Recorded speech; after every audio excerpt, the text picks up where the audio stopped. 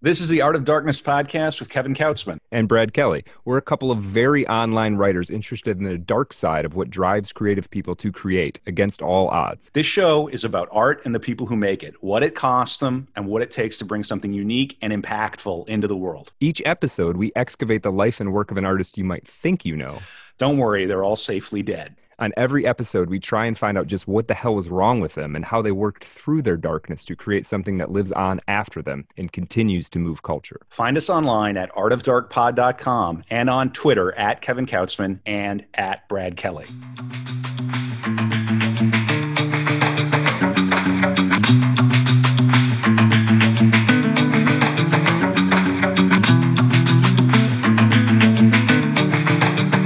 Art of Darkness, we're back. This is going to be a banger. I'm really alarmed at like how much I've been anticipating this. Okay, good. Yes, good. I'm Kevin Kautzman with my co-host Brad Kelly. Brad, how are you? I'm doing pretty good, man. I've spent a lot of time in Frank Herbert world, which is cool, actually. So I think we've got some secrets to spill and some interesting stories to tell here. So I'm a little frightened. I really am. Yeah. I'm a little afraid of what this is. You know? Like we're talking about, again, we go for big air on this show. Absolutely. It's Valhalla or nothing, right? And Frank Herbert we're going to get into it. He is big air. It's interesting, though. As a writer, I feel like he's one of the more famous writers that people don't really know much about his personal life, it seems. Yeah, he's like a void. Yeah. That's the whole thing. In this Dune movie that just came out, there's not a lot of like Frank Herbert's Dune. There's not a lot of, it's just Dune. It's just a thing. He created something that's almost bigger, that's bigger than him. And they said, you're starting a cult. Right. If you write a book and they come to you and go, oh, you're starting a cult. Yeah. That's you've written your book. Right. Usually when people say something is a cult hit, it's kind of like a quaint, it means some weirdos like it. Yeah. This means it's like, you could have started a cult with literally we're blasting off into space. Yeah. Yes. I love this. I'm really excited. I rewatched the new film and it washed over me finally. Okay. Yeah, it landed after the second time. Yeah. I'm a big fan of the first of the Lynch version. Yeah, The Lynch version's quite good. I just watched the Lynch version yesterday. I hadn't seen it in probably 10 or 15 years, and so that was cool. Yeah. There's a lot of similar, it's more similar to the new one. There's huge differences, but it's actually more similar to the new one than I had thought. Yeah, in a lot of ways. Yes, it is. So, it's beat for beat, kind of. Yeah. We're gonna unpack Dune. Yes. Yes. I'm a little concerned about. Yeah. It's a Sunday night. Yeah. Yeah. Might as well settle in and talk, with this, Art of Darkness. That's what we do. That's it. Yeah. Great American writer. Was he from California? He was from the Pacific Northwest, so he's from the Tacoma area. Yeah. So before we get into the show, I wanted to make a note to thank our patrons on Patreon. Mm-hmm. We've had some people signing up. It's very exciting for our humble show to have people who are willing to click through and give us some hard-earned cash. If you are on Patreon, if you are a patron, you know that you get, after each episode, you get a little 20 to 30 minute extra conversation that's exclusive to patrons. And if you're not, that's our big incentive to sign up, is we go on for another 20 or 30 minutes. It's a little more off the cuff. We save one good nugget from our research, and we're going to do that tonight too, that we only share with the Patreon, our Patreon members. So thanks, guys. We really do appreciate it. Yeah, that's awesome. We're paying for books, and we're paying for web hosting and all that stuff. So it helps. Yeah, support the show. Yeah. So artofdarkpod.com. That's right. And if you want to go, you can find the Patreon link on there quite easy. There's other ways to support too. We've just released a really cool looking coffee mug with our brand new logo. And we also have a bookshop.org link. It's an affiliate link. We get a few pennies on the dollar if you buy a book through that link. So with that, Kevin, what do you know about Frank Herbert? He is from the Pacific Northwest. Huh. Yes, truly. Yeah. That's as much as I know, which is interesting because he's such a force. Right. And I realized this as I was going into this. This is the example probably of the ratio of how much I like his book to how little I know about him is probably the biggest ratio. Right. Yeah. There's no, I mean, I know that H.P. Lovecraft is from Baltimore and right? Yeah, You vaguely have a sense of someone. Mm-hmm. There's no one bigger than Frank Herbert. Not really. In terms of he did it. Yeah. He wrote the book. It's majestic. It's the greatest. It's a vision. And and critically and commercially too. Right. You know what I'm saying? It's one sell 50 million copies of books and also be respected by critics. No one says Dune is overrated. Right. No one. Yeah, exactly. Right. It's pretty much you either love it or you haven't read it. So so we'll get into it. I want to start with a Frank Herbert quote from Dune that I think is interesting in the context of his life, and it's also just a paragraph that I quite like. So I feel like this is a good place to start. So this is from Dune. Greatness is a transitory experience. It is never consistent. It depends in part upon the myth-making imagination of humankind. The person who experiences greatness must have a feeling for the myth he is in.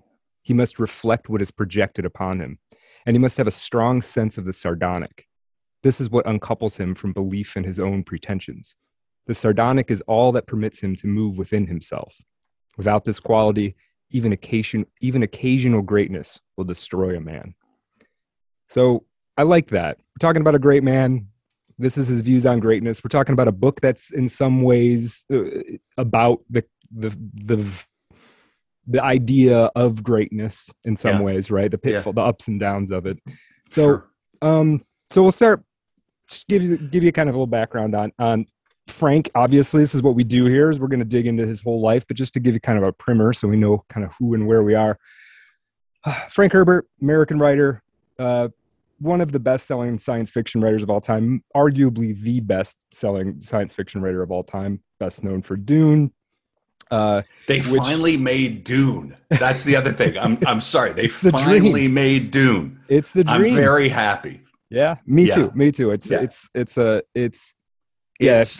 finally perfect. It will never be perfect. Never gonna make it perfect. No, it's too much. It's too much. But Dune sold. I believe just Dune. Now there's several books in the series. Just that first book has sold 20 million copies, right? Which is insane. Yeah, that's pretty awesome. It's been adapted to film 3 times with 2 other attempts. And on top of Dune, he would eventually write 6 other installments of the Dune series.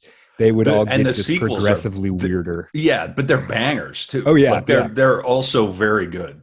Yeah, I read Dune Messiah, and we're going to read a bit from Dune Messiah, which is the second one. They're very good, top notch. Yeah, it's a great novel. It's great writing, all the way through. And the writing itself, paragraph to paragraph, which is kind of rare in hard sci-fi, is legit. Like you feel like you're reading like a Herman Hesse novel or something. Yeah, exactly. Yeah. But okay, obviously Frank Herbert. You don't get to the point where you're selling 20 million books overnight. So I want to start somewhere a little different. So my primary source in this, which is there's pros and cons to my primary source. It's a book called Dreamer of Dune. It's a biography of Frank Herbert written by his son. So the challenge to that is, okay, on the plus side, you've got a lot of legitimate insight into sort of family life that nobody else would really be able to tap into. On the other side, you've got a little bit of hero worship going on, right? There's a little bit of my dad invented the hole-in-one kind of thing going on. You know what I mean? There's a little par bit 3, hole-in-one. Right. My dad's he's a dynamite. Yeah, good guy. Yeah. So there's a little bit of that. So fair enough. Yeah. But there's also the fact that he is a unique figure, right? You don't get to write a book like Dune without being in some way remarkable. So sure. Yeah. So, but I want to start a little different than how we might normally start an episode like this. And I want to talk about the primary woman in Frank Herbert's life, Beverly Herbert. Okay. And I'm going to start with this quote of something she said, and it's later in their life. And I just want to have this at the back of our mind. Beverly Herbert, she's talking to her, Brian Herbert, so her daughter-in-law. She's talking to her daughter-in-law, and she says, "I'm fighting this thing, Jan, and I'll be damned if it's going to get me. Not when Frank and I have reached the point where we can begin enjoying our accomplishments." Right. So just think about what this could sort of mean. So who was this lady? Beverly Herbert was born in 1926 in a creative writing class at the University of Washington. In 1946, she meets Frank Herbert. She's immediately attracted to him, but this isn't 2020. It's, just immediately go, screw his brains out. Yeah, well, but they met in a writing class? They met in a writing class, yeah. All right. Okay. Now, let's go. Yeah, so she and Frank in this writing class were the only two people who'd ever published anything. She had sold a story to I think it was Modern Romance magazine, and he had sold one or two. He'd sold a Western story and maybe a science fiction story. They're pretty young. So everybody else, there's a little bit of a we're in a kind of a class of our own here. Yeah. So he would have to pursue her pretty hard though before they would go on a date. He would do some things that we would probably call stalking now, figuring out where she studied in the library and dropping by, figuring out where she ate lunch, generally getting the sense of her schedule, and whoopsie daisy. Oh, hey, Beverly, how are you? Yeah, the spice must flow. Right. Yeah, exactly. And he was impressed right off the bat by her intelligence. He thought she was a very, very talented writer. And he saw her act as a witch in a production of Macbeth that was going on at the campus. She was one of the three witches. Yes, yeah, that's amazing. This production. This is what I'm talking about. Yeah. The theater people. Bring it. Let's go. Yeah. So you don't understand until Well, and after he saw that, he told his friend, I'm going to marry this woman. Yeah, and they hadn't really even gone on a formal date, right? But very quickly, that my dad was from Washington, right? Like my family, I have family out in Washington. Yeah, okay. Maniacs. Yeah, they're all insane. It's a cool part of the country. For sure. That's very real. Yeah. So they get married very quickly, though. They get married June of 1946, and this is right around the time Frank actually drops out of college. So they meet, and it's she resists it a little bit, as she probably should. He was stalking her, right, and then immediately they're married, and they're married to. But he was too young to end up in the war. Well, we're going to get there. So I'm telling the Beverly story, and real quickly, and then we're going to get the Frank story. So, and this is actually Frank's second wife, and we'll explain that. He's born a little bit earlier. He's born in 1920. This is 26 at this time. Fair enough. This is the thing I love about this show, though, is that it's all starting to make sense. Right. Yeah. You start to recognize the patterns. The patterns, the rhythm. Yeah. Yeah. So Beverly was, and there was the reason where I'm starting with her. She was an amazing woman. Frank couldn't have done what he did without her. And I feel like I want to give her credit in some way, right? She would stick with him, every single up and down. Sometimes she was the sole breadwinner with copywriting gigs while Frank was, on some harebrained scheme, or he had quit some job or gotten laid off or whatever. They moved to Mexico a couple times. He experiments with off-grid living. There's IRS problems. And Beverly is there for all of it, right? Dynamo. Okay, good. She was also the first reader on a lot of his work, and Frank believed that she understood what he was doing more than anybody else. That's awesome. So, none of this happens in a vacuum. It really doesn't. And one big thing is she believed in Frank probably more than Frank did. Right. So they had that. And I think when you look at the whole life, you kind of realize that that's sort of what made it happen. She was also highly capable she was task oriented and highly capable had highly capable organizational skills. So eventually she would run Frank Herbert Inc. Right. He did a lot of drugs though, right?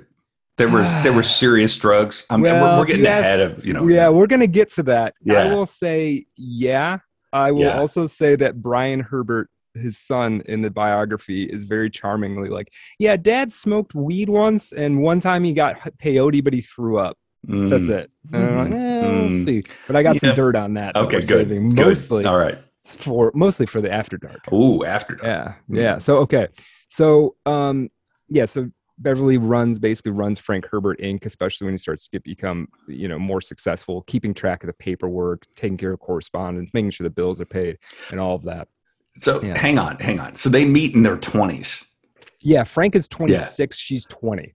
Okay. Yeah. All right. Yeah. In Washington. In Washington. Yeah. And they're married very quickly. Within months. They get within married. Months. Okay. Yeah. She, on top of being, sort of left-brained enough to like basically run a business, she was highly intuitive. She read tarot cards and astrological charts. Frank referred to her as his white witch. There is like a witch that practices white magic. No, I'm familiar with what that is. Yeah. I'm not a racial thing. No, I'm like asking like what? Yeah, I got a little bit I want to read on this. These are some hippies. Oh, they are hippies. Oh, super hippie people. Yeah. That's cool. Okay, so here's one thing. She could find stuff when nobody else knew, lost objects, for instance. So here's a little bit from the biography. And this is Brian Herbert, so it's probably a little embellished, but this is the vibe of Beverly. On one such fishing trip, my parents were on a river near North Bend, Washington. During the day, Dad had been off fishing, performing his hunting and gathering role, while Mom worked around their rented cabin. When he returned with his catch, he discovered he had lost the packet containing fishing flies and hooks that had been given to him by one of his grandparents. It had sentimental as well as practical value, and he was upset. She told him not to worry, that she would find it. He had been all over the river fishing, not staying in one place at all. Still, she led him directly to an area of unusual rocks where she knelt over a hole, reached in, and retrieved the missing gear. Right. So and there's numerous reports from people that she could like do weird stuff like this. Yeah, she was a witch. He was married to a witch, the Bene Gesserit. Yeah, exactly. Yeah, it's real. It's real. It's not a LARP. It's real. Witches are real. Right. And they are often on the stage. Yes, that would be a place to find them, especially in the modern era. That would be where you. Yes, sure. Indeed. Yeah. There's another thing. She could read people's palms, and she later in life apparently tried not to do it very often because she once touched the hand of a friend of hers, got this very strong vibe, and told the friend that to be very careful because you're going to get into a serious accident. Shortly later, this friend of Beverly's was in a intense car accident and ended up with severe brain damage. So Beverly's in touch with the Pneuma, for sure. It's fascinating. I don't know how many different ways to tell people that like the magic is in the theater. I'm a nerd, right? Sure. But it's like if you want to experience, that just that's a place to do it. For where it starts. Yeah. Mm-hmm. Also on Beverly, and then we're going to get to more Frank here in just a second. But she was a skilled writer in her own right. She tried to get 2 novels published, but it seemed like she didn't she didn't deal all that well with criticism necessarily. And it's not that she didn't deal well with it. I think she didn't quite have the grit to do revision 5, revision 6, revision 7.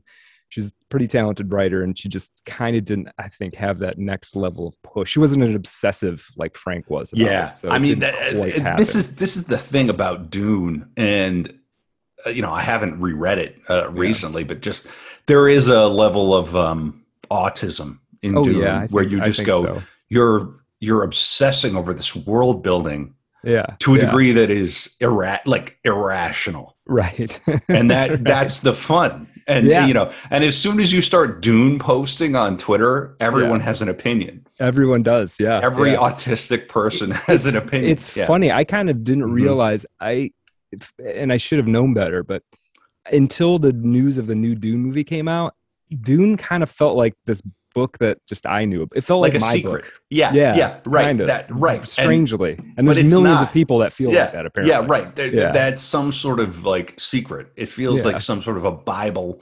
or Yeah, I need to reread it. Yeah. It's a thing that you find when you're like 15 years old that makes sense to you. Oh, all precocious teenage boys should be Mhm. given Dune immediately. Yeah. Is JD Salinger alive? I mean, do you know? I think he died a couple years ago. Yeah, But well, that'll yeah, be one. But I mean, yeah. you know, it has Mhm. that. It's that vibe. It's that Mhm. like, yeah. Mhm. Mhm. You don't know that Dune means as much to you until Yeah.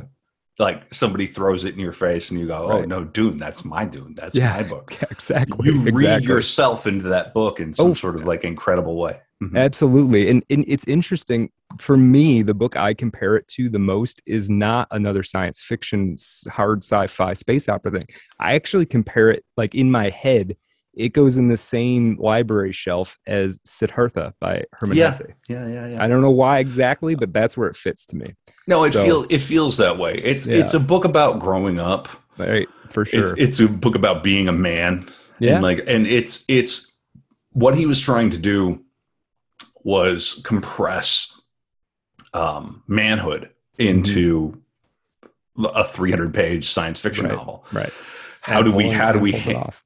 Yeah, and he did it. Yeah, exactly. Yeah, Yeah. and in English, and it's a great American novel. Yeah, absolutely. Right. And there's also a bit of there's the whole punk rock middle finger to like, if you don't think that science fiction can do this, we're allow me to explain what this is. Right. Yeah. Every year there are dozens and dozens of sort of literary fiction or mainstream fiction that are published that don't have anywhere near the heart of Dune. Right. Yeah. Just the muscle of like just feeling through. What he did. Yeah. Tremendous. And knowing that he's a child of like the 40s and the 50s, it makes sense. It's very punk rock. Yeah. And ahead of its time. Yeah. Oh, yeah. And the other episode that you should listen to if you're into Art of Darkness is Gurdjieff. Yeah. It's actually Beelzebub's Tales to his grandson is. Yeah, I was just thinking about that book today. That's he. You know, if Gurdjieff was a better writer, he might have written something like Dune. Yeah, for sure. Absolutely. Yeah. So, another just quick note on Bev, because I want us to have this arc, and then we're going to go back to the beginning of Frank's life. 1974. Okay, flash forward. Age of 48. Beverly is diagnosed with lung cancer. She does survive this, even though she was at one point given a terminal diagnosis. She's given a series of, intense treatments. And because it's sort of rudimentary still in 1974, at least compared to now, she beats the cancer, but takes quite a bit of damage to her heart in the process. She lives for another 10 years, but then dies at the age of 57 after like a long gradual decline, right? So she dies by our standards, and by those standards, she dies quite young. She had a prediction that she would die in a faraway land. And she did. She died in Hawaii. They built this crazy compound out in Hana, Hawaii, because he'd been successful for a while before this, but it hadn't always been that way. I want to read one quick thing that Frank wrote, and this will close the sort of focus on Beverly. This is after she passed, in a dedication to Beverly that it was in, I believe it was in Chapter House Dune. It was like in the foreword to Chapter House Dune or the afterword or something. And he wrote this about Beverly. And then we'll move on to Frank Herbert's origin story with this all in the back of our mind. In her final days, she, Beverly, did not want anyone but me to touch her. But our married life had created such a bond of love and trust, she often said the things I did for her were as though she did them. Though I had to provide the most intimate care, the care you would give an infant, she did not feel offended, nor that her dignity had been assaulted. When I picked her up in my arms to make her more comfortable or bathe her, Bev's arms always went around my shoulders, and her face nestled as it often had in the hollow of my neck. Is it any wonder that I look back on our years together with a happiness transcending anything words can describe? Is it any wonder I do not want or need to forget one moment of it? Most others merely touched her life at the periphery. I shared it in the most intimate ways, and everything she did strengthened me. It would not have been possible for me to do what was necessary, what necessity demanded of me during the final 10 years of her life, strengthening her in return, had she not given of herself in the preceding years, holding back nothing. I consider that to be my great good fortune and most miraculous privilege. So anyway, I just felt like I needed to tell the Beverly story. She seemed like an amazing woman. Frank was obviously deeply in love with her till the last. And it was 10 years of gradual decline, right? You start with a scare that she's going to die of cancer. She gets over that. Oh no, your heart's no good. And then it's just a slow decline over the course of a decade where he's also at the pinnacle of writer success at the same time, right? So, yeah. So when you think about the fact that he sells 20 million books, at the same time, you got to think about this is a man who is watching the love of his life slowly die young.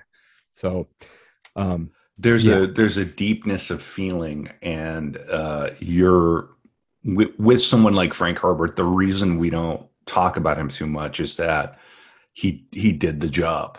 Yeah, you're not. There's no ambivalence of what he did. Right. Mamet says about Bach. He says he committed so few crimes. Spiritual crimes, right? So it's like it's with Frank Herbert. You're dealing with someone like you're just trying to cope with greatness. So it does not surprise me at all that he had that amazing depth of feeling. Yeah, for sure. And he met the right woman for it, and he got lucky. He got lucky. And you're right. I actually appreciate you foregrounding that, because like we've missed out on a lot of Franks because fate doesn't. Yeah, took him the wrong way, and he got lucky. He wasn't lucky in everything, but he was lucky with that for sure. Yeah. So now we'll kind of shift, and Beverly obviously is going to come up in the rest of the bio, but I wanted that to be there, and we'll shift to Frank as a boy. So Frank is born 1920, Tacoma, Washington, to Frank Sr. And Babe Herbert. Apparently, hang on.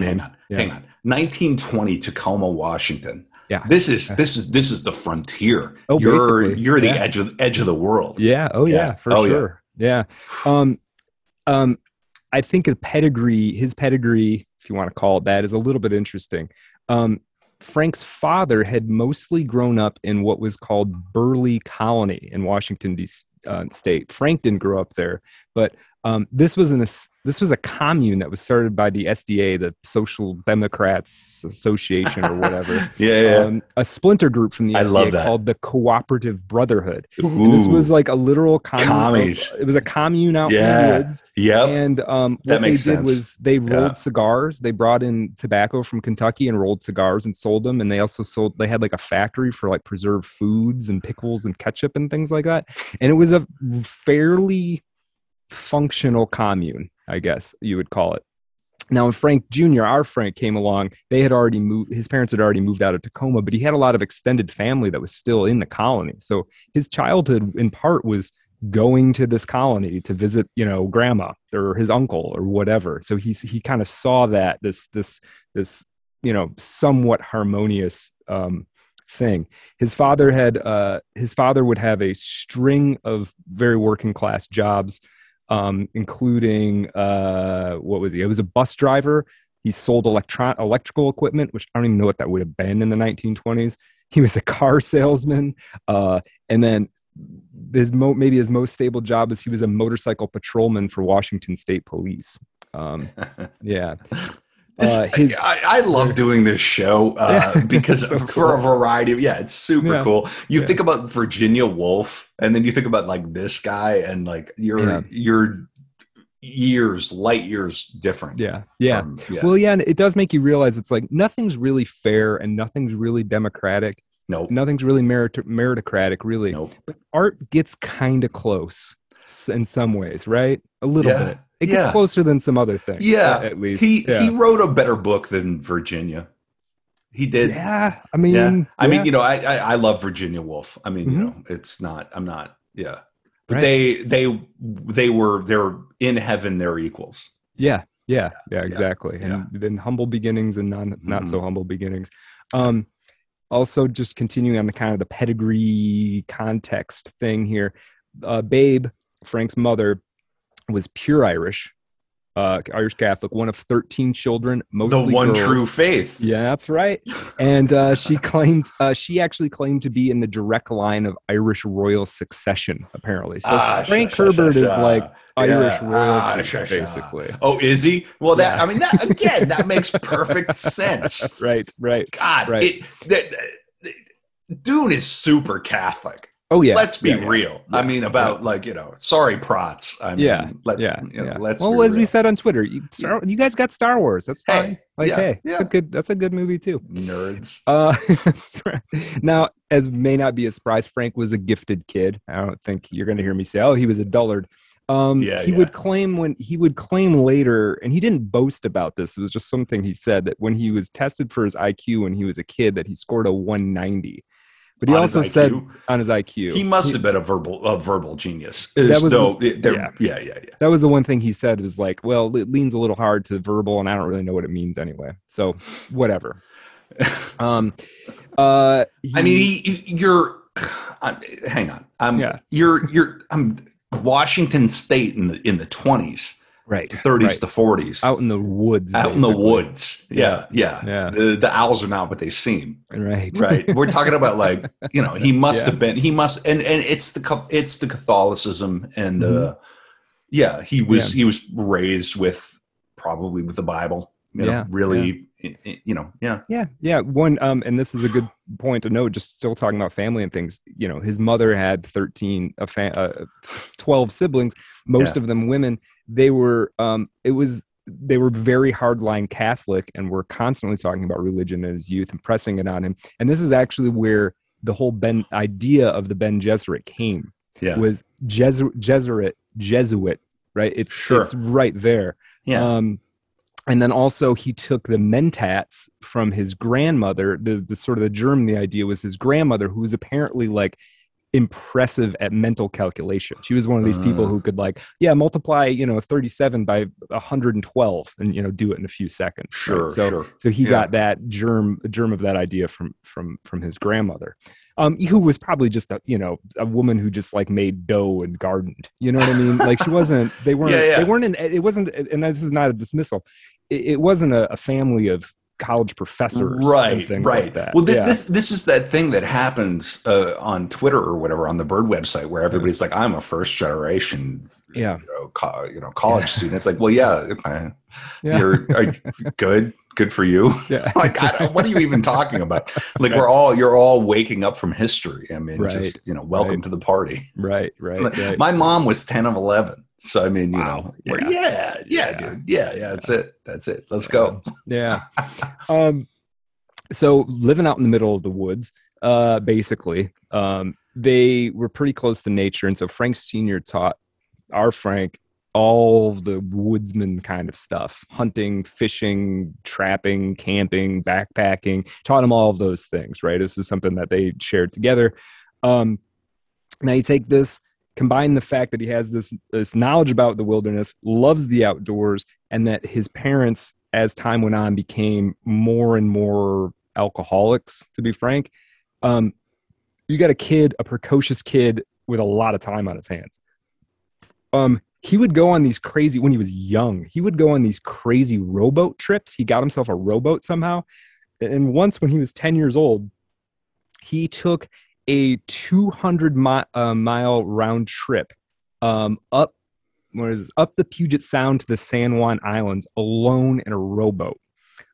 He would row out to tugboats and latch on at times, and they would pull him along. Right, 10 years old, all by himself.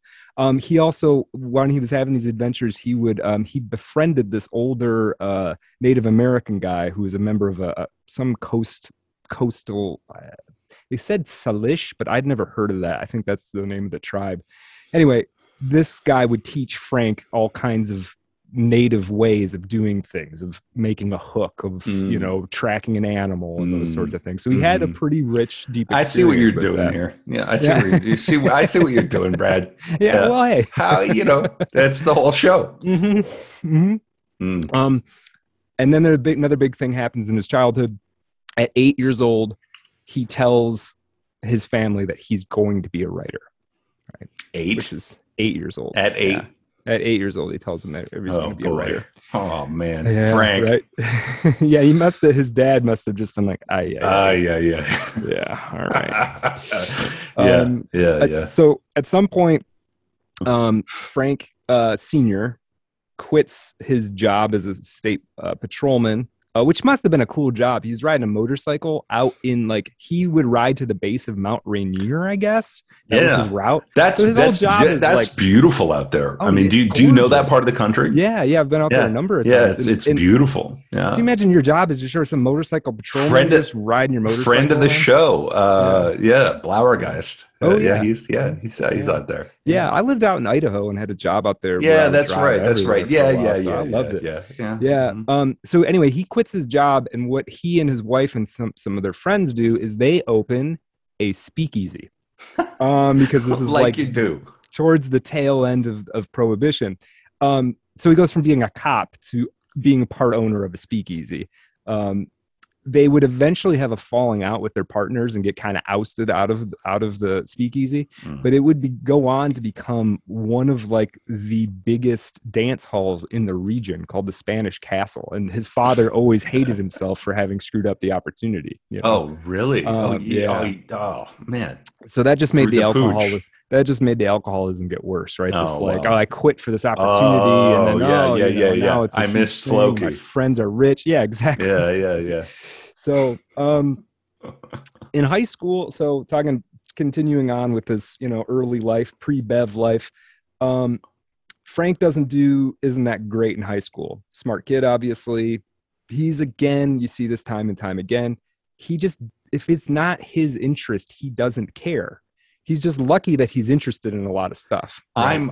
I am Frank Herbert. I'm quite a bit like that. It's actually I'm not Frank Herbert, but I relate to this guy. Yep. If I'm into it, I can focus. I don't need any encouragement, but if I'm not, it takes willpower. Yeah. He does start to do a little bit better in school. Oh, he runs away at 17 and goes and lives in Salem, Oregon. He's too alcoholic at his house. He goes and lives with some relatives at 17. Things stabilize a little bit in his life, and so he's able to he gets a little bit enthusiastic in high school right at the end, because he gets involved in the newspaper, and he realizes this is something that he likes doing. He's a writer. This is the newspaper. I can get stuff in front of people. I can take photos. He was also quite into photography. And at 17, he actually publishes his first piece of fiction. Doesn't have anything to do with the high school. It's in did I write it down? Anyway, it's in a, I believe, a Western magazine that features Western stories and articles. And there's a really interesting process to how he did it. And I think this tells us a lot about his approach. The fact, the left-brained aspect of his approach. He decided he'd said he was going to be a writer at 8. Sometime around the age 16, he buys boxes of Western magazines and books, reads all of them, and comes up with a formula. This is what you do to write a story, and it will get published. Sure enough, he writes this story. It's a Western, and it gets published, right? Sure. Yeah, so he's figuring out right. He put himself through a genre MFA when he was 16. The thing about this is that he arrived at feeling through the kind of the back door. I think a lot of people, when they write because they must. Mm-hmm. Yeah. I think he discovered the emotion in writing through the other direction. Yeah. I think that's fair to say? Yeah. Do you understand what I mean? Insight. He's, Yeah. You learn the mechanics, you learn that and then eventually through a combination of writing and life experience, eventually you start putting something real down. Yeah. Something, maybe real is not the right word, but something with heart. You know what I'm talking about. Yeah. Right. Yeah. it's not easy to get there. That's it's the part not. that can't really be taught either, right? Right. Like, yeah. There will be a day where you are crying at the keyboard. Yeah. If you're a real writer. I agree. Yeah. Been there. We're going to get out of high school here in a second, but there's one other note I want to put down. So Frank is fairly left-brained. He's fairly mechanically inclined. Obviously, he's also verbally gifted. But at this time in his life, he seems a little bit more like a STEM kid than he does. This is what I'm talking about. This is what I mean. It's like he's deconstructing. Yeah, there's a certain amount of like, no, I'm not throwing any shade, but like a certain amount of autism. Yeah. Mm-hmm. Now, there was one exception to this that I thought was interesting because I want to touch on the spooky kind of ethereal qualities and things he was interested in as well. That sort of complement this. So Kevin, do you know about? You might not know the name, but do you know about Rhine cards? Rhine cards. What? Rhine, Rhine. So. Remember in Ghostbusters, the first Ghostbusters, where they're reading the there's only Ghostbusters. Well, yeah, by the way, there's Ghostbusters too. Yeah, well, okay. Yeah, I do know Ghostbusters. Yeah. Mm-hmm. You know the psychic cards, right? They have of course, the shape on it. You're supposed to guess Indeed. them, right? Yeah. This was a big thing. There was like somewhat of a subculture. There's always been a subculture of the occult. We're always hovering around this. And by the way, the mayor in Ghostbusters read one of my plays. Oh, I remember that. Yeah. He passed away not long after. Yeah, rest in peace. Yeah. Great actor. So Rhine cards are a thing. Psychic. The phenomena of being a psychic. Rhine cards. Yeah. Okay. Yeah. Mm-hmm. He goes on a date. This isn't Beverly. This isn't his first wife. This is just in high school. He goes on a date with this woman who is very interested in this stuff. They decide that they're going to do a psychic reading with just playing cards, right? Because whatever, it doesn't matter what the card's on the card. We're trying to fuck. Yeah, exactly. And then, but on this one night, apparently, this girl's pulling cards up, and what you do is the reader looks at it and the other person's supposed to guess what it is. This particular night, Frank guessed every single one of them right. No. Card after card after card after card. Frank Herbert seems like that kind of guy. He Right? really does. Yeah. There's something about Frank Herbert that Now, he could never repeat this feat, but you have to imagine, imagine that happened to you. Someone poses this little psychic test to you and you just knock it out of the park. It's gonna start some gears grinding, right? Even if it doesn't totally blow out your worldview, it's gonna be I know what you're saying. Happens, there's always this weird thing that I can't quite explain, right? So that's sort of in there, and I just want to keep. That's another thing I want to. That's very strange. Yeah, that's very strange. Yeah. So when was this, in the 40s? This would have been like 1937 or 8. Man, I'm gonna lay it down. America is a very weird place, man. It really is. It's very weird. We're not. I don't know that we are 100% in the real in America. No, I've been thinking about this a lot lately. Yeah. No, it's. I think there are some very strange things, man. Oh yeah. The owls are not what they seem. That's a good way of putting it. That's what I mean. Who knows what it means? I mean, were they stoned? Were they, Right. Yeah. And then you can't repeat it. So it's almost, because you can't repeat it, it's almost like it isn't real, but if it happened, it is real. Is this before he met the witch? Yes. Yeah. Right. Yeah. You're just, everyone in America is looking for a witch. Really? That's really? Right. I mean, I watched that film, The Witch, recently. That's a banger. That movie is so good, man. Yeah, I mean, it's fantastic. We're not all this stuff. It's like the mythology of what it means to be an American. You're talking about the dream. It's here. Yeah, for sure. Excuse me. So 1939, Herbert graduates high school. He becomes a cub reporter for the Glendale Star in California. So he moves to California. I love that like phrase, crazy. Cub reporter.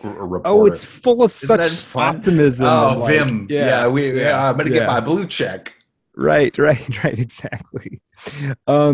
he works. Okay, so he gets his job, Glendale reporter, works real hard, but eventually decides he wants to be back in the Pacific Northwest, moves to Salem, and then this is great how he gets his job at the Oregon Statesman. It's so funny.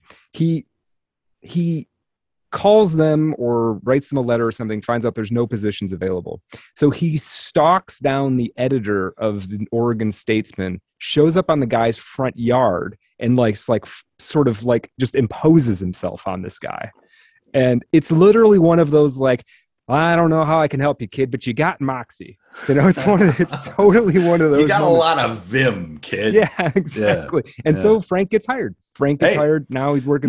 Just show up. In the front yard of the guy who. What is it? The RV salesman. Yeah. What could go wrong? Yeah. So a lot of stalking. Yeah, and it worked. It worked for him a couple times. Yeah. Now, 1941, he meets this woman, Flora. Flora is not Beverly. Flora is Frank's first wife. Oh. They elope to a courthouse and get married. Again, get married very, very quickly. Which is fine, except this is literally the same month that Germany attacks Russia, and America is going to be at war any second, and Frank is exactly of the age, right? So Frank's involvement with World War II. February 15th, he registers of 1942, he registers for the draft. February 16th, his first daughter, Penny, is born. So he has a child when he's 22 years old. And he decides that rather than waiting to get drafted and seeing what happens, that he should enlist in the Navy, and which apparently a lot of people do because they think it's safer. You've got the Western Front, and you've got right. So he actually gets because of his experience on newspapers, he gets the assignment to be a photographer, and he starts in the Norfolk Naval Yard. He never actually sees combat, never goes overseas. He's making some money. He's a veteran. He's maybe not a combat veteran, but he's doing his part. He gets a letter from his wife while he's at the Norfolk Naval Yard that she wants a divorce. This is 1942. They've barely been married at all. And she sends him a note that he wants to get divorced. The story is, and I don't know if this is actually what happened, this is what Brian Herbert says, is he was so sort of dismayed that one night he's out walking around, kind of, moment of, dark night of the soul kind of situation, trips over a tent stake, bashes his head in, and then gets honorably discharged from the military because he's got a hematoma. And he's at risk. If anything strikes his head, he could die, basically. So, in a very short order, married, kid, military, out of the military. He, after World War II, he finds a job at the Seattle Post-Intelligencer. Now he's a bachelor. He's got a kid out there someplace.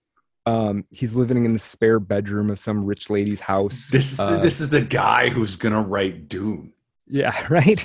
I'm trying. Truly, I'm trying to put myself in the head of this guy. It's bizarre. It's where does it come? Yeah, I was reading this, especially this early stuff, I'm like, where does it come from? Okay, he gets the Ben Gesserit thing from his aunts. Fine, but where does all of it come from? Did he do acid?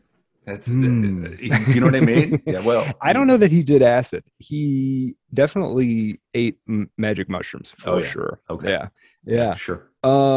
I don't understand having to explain to normies who there's this certain type of American person who wants to appreciate Dune without talking about tripping. Right. You're wrong. It's about tripping. It's 100% about tripping. Yeah. And I'm sorry that's not part of your frame of reference, but you can't actually deal with that. But it's you're gonna want to trip mushrooms and watch Dune and okay. Yeah. It is. It's about about tripping. It's for sure 60s counterculture. The dude tripped and wrote it down. Yes. For people who don't know, one big indication of this is the fact that DMT, the street name for DMT is spice. in Yeah. a lot of circles. People don't really call it that anymore, but for a while, that's what it was called, was spice. Yeah. And that's literally because of the spice in Dune, right? It's It's not, all there. we're Dune not, is a I'm not cornerstone of LARPing. American. Yeah, it's not a LARP. It's if you watch David Lynch's Dune and you go, that doesn't make any sense to me. This is crazy. What am I watching? It's like, trip a heroic dose of mushrooms and talk to me later. Yeah, the connections will form. Trust me. Yeah, it's all right there. Yeah, and it's not I'm not a braggart. I'm not boasting. Just trip mushrooms. Yeah. No, it'll all make a lot more sense. No, it's a cornerstone. Dune is the cornerstone of American psychedelic artistic culture for sure. Yeah. Yes. Yeah. And I'm glad that we're just saying it. Yeah. Yeah. It's really important to just, right. No, it is. It's the peak. We're arriving at it through, your tale. He's go on. Oh, well, I was going to say this, in American psychedelic culture, there's a lot of music that is easy to point to. There's even a fair number of films that are easy to point to. There's not that many great novels that are easy to point to in that same category. Well, I feel like. Yeah, right. Yeah. No, you're not talking about Dune. Yeah. No, it's essential in terms of, and we don't talk about psychedelic culture enough, do we? Because it kind of got like ripped off by the left.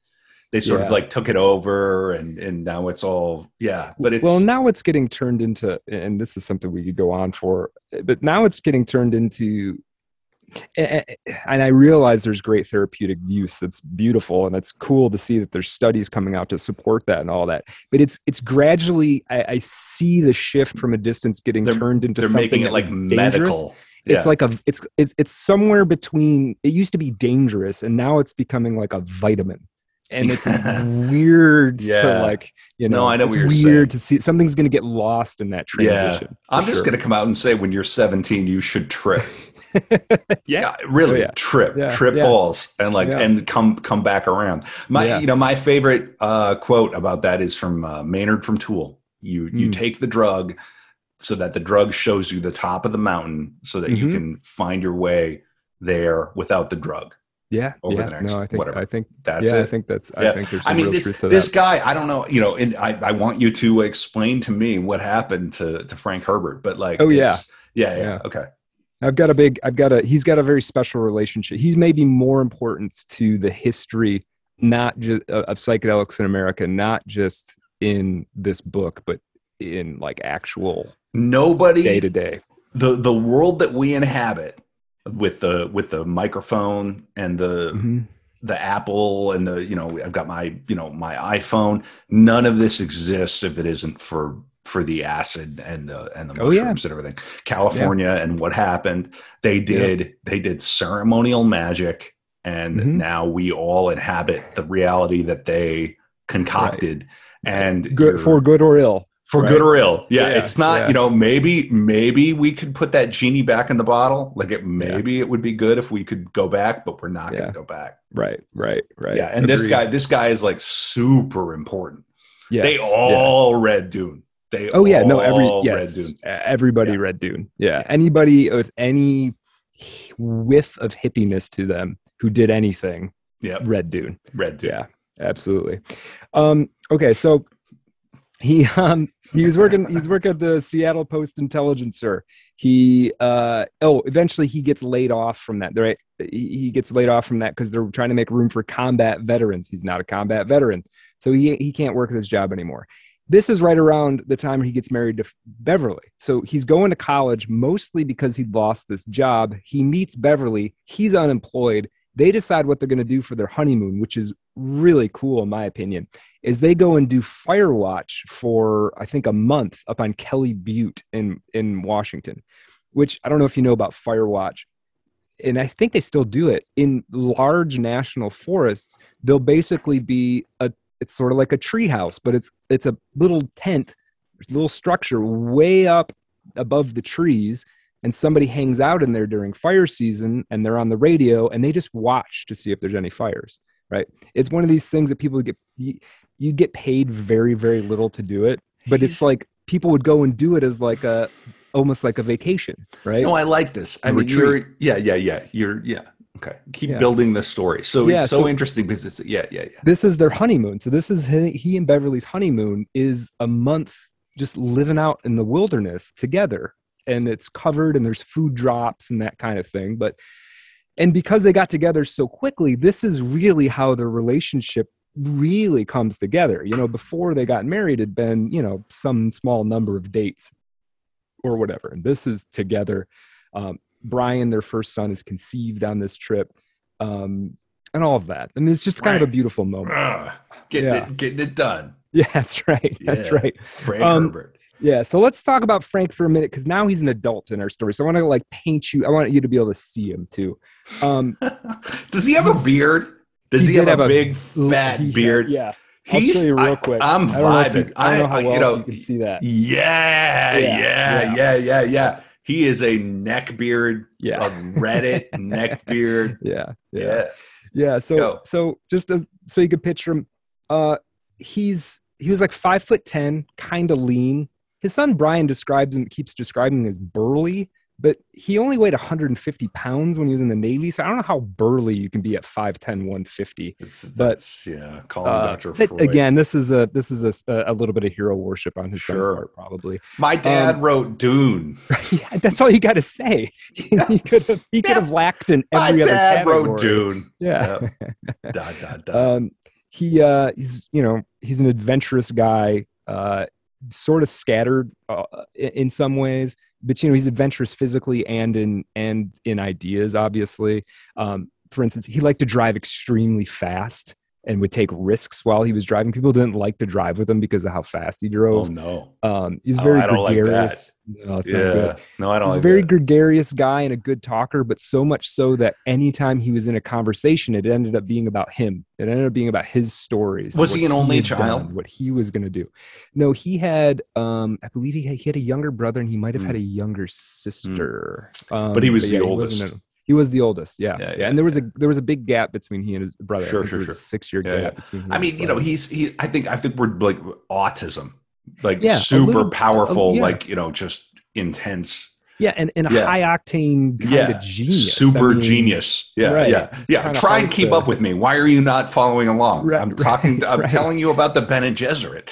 What do you? Yeah. There are these space switches. Yeah. Yes. I have a story to tell you about the space switches. Yeah. Right. Like right. what? And part of and this ties exactly into the thing I want to talk about next. So because he's sort of like this and he's obsessed with writing, he's super defensive about his writing time and making sure it's a priority, and he's willing to sacrifice all kinds of other things so he can write.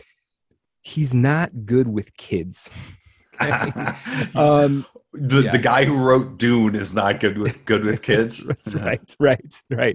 He's impatient with them. He did this thing where he kind of assumed that the kids should already know what to do, kind of thing.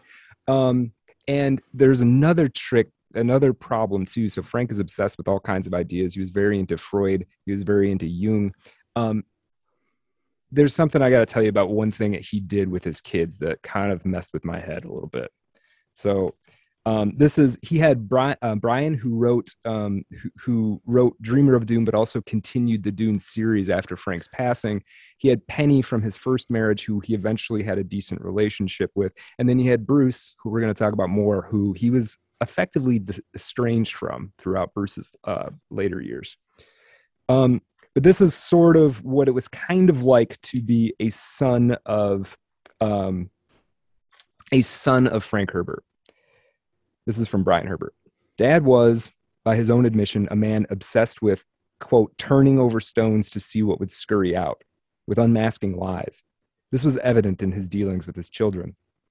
He had a World War II lie detector, a U.S. Navy unit, a small black box with a dial. It had ominous wires and a gray cuff that he wrapped tightly around my arm. The first time he used the machine on me, he accused me of secretly hitting my brother, and he was going to get the truth out of me. He said the lie detector always revealed falsehood, which was not, as I would learn later, exactly the case. Admittedly, I was lying about hitting my brother, and the machine indicated this, so I got a licking. After that, he used the lie detector on me regularly and on Bruce. If anything came up, such as an item missing from his desk or questions about where I had been after school, he would say in a clipped voice, "I'm putting you on the lie detector. Let's go in the other room." With that, he would grab my arm and lead me to the machine. On the way, I broke out into sweat, rehearsing what I would say and how I would say it. Would he ask such and such? My mind was a whirl, full of terror. The machine was kept in his study, and he only brought it out when I was in trouble. It was set up on a wooden table with 2 straight-back chairs pulled up to it, one on each side. He pointed to one of the chairs, and I slipped into it, shaking. Towering over me, he plugged the machine in and tapped it a couple of times for effect, ostensibly to free a sticky needle. A bare ceiling bulb threw his hulking shadow across the table. "Roll up your left sleeve," he said gruffly. Shaking, I complied, and he wrapped the sensor cuff around my arm. A stream of questions and accusatory statements ensued from him, and like a prisoner undergoing the tortures of the Grand Inquisitor, perspiration poured from my brow. Dad was too smart and phrased every query in the precise way that put me in the worst possible light. After each question, he studied the machine intently and invariably pronounced me guilty of something. According to Howie Hansen, Frank's friend, who disapproved of the use of the device on Bruce and me, Dad had a way of rigging the machine to indicate that we were lying, even when we were telling the truth. So that's pretty intense. I feel like it's a pretty Don't abuse your thing. kids, people. Yeah. Like, really. Yeah. Don't hate your Yeah. kids. And you know, this is the art of darkness. So we got to find, everybody's a complicated, problematic figure in some way. Yeah. Mm-hmm. Yeah. And so this is one of the things about Frank that maybe isn't the best quality to have. Yeah, but it's there. Yeah. And I also can't help but see the allusion to the Gom Jabbar scene in Dune a little bit, right? There's a little bit of the test, a little bit of the we're going to put you under pressure kind of thing. It's all sort of right there. What is that? Is the Gom Jabbar? Is that what that is? The Gom Jabbar is the poison. The needle. The needle. Yeah, the box that is just the box. But the word Gom Jabbar is so cool sounding. No, it's dynamite. Yeah. It's and when you're thinking about someone like Frank Herbert, and you're thinking about someone who was born in the 20s. What year was he born? 1920. 20. Yeah. They are so close they were relative to the way that we live now. They were so close to nature. Oh yeah. They were the butcher down the block would kill the hog. Right. And that was what you were eating. And you would know the hog's name. Yeah. You were not that removed. And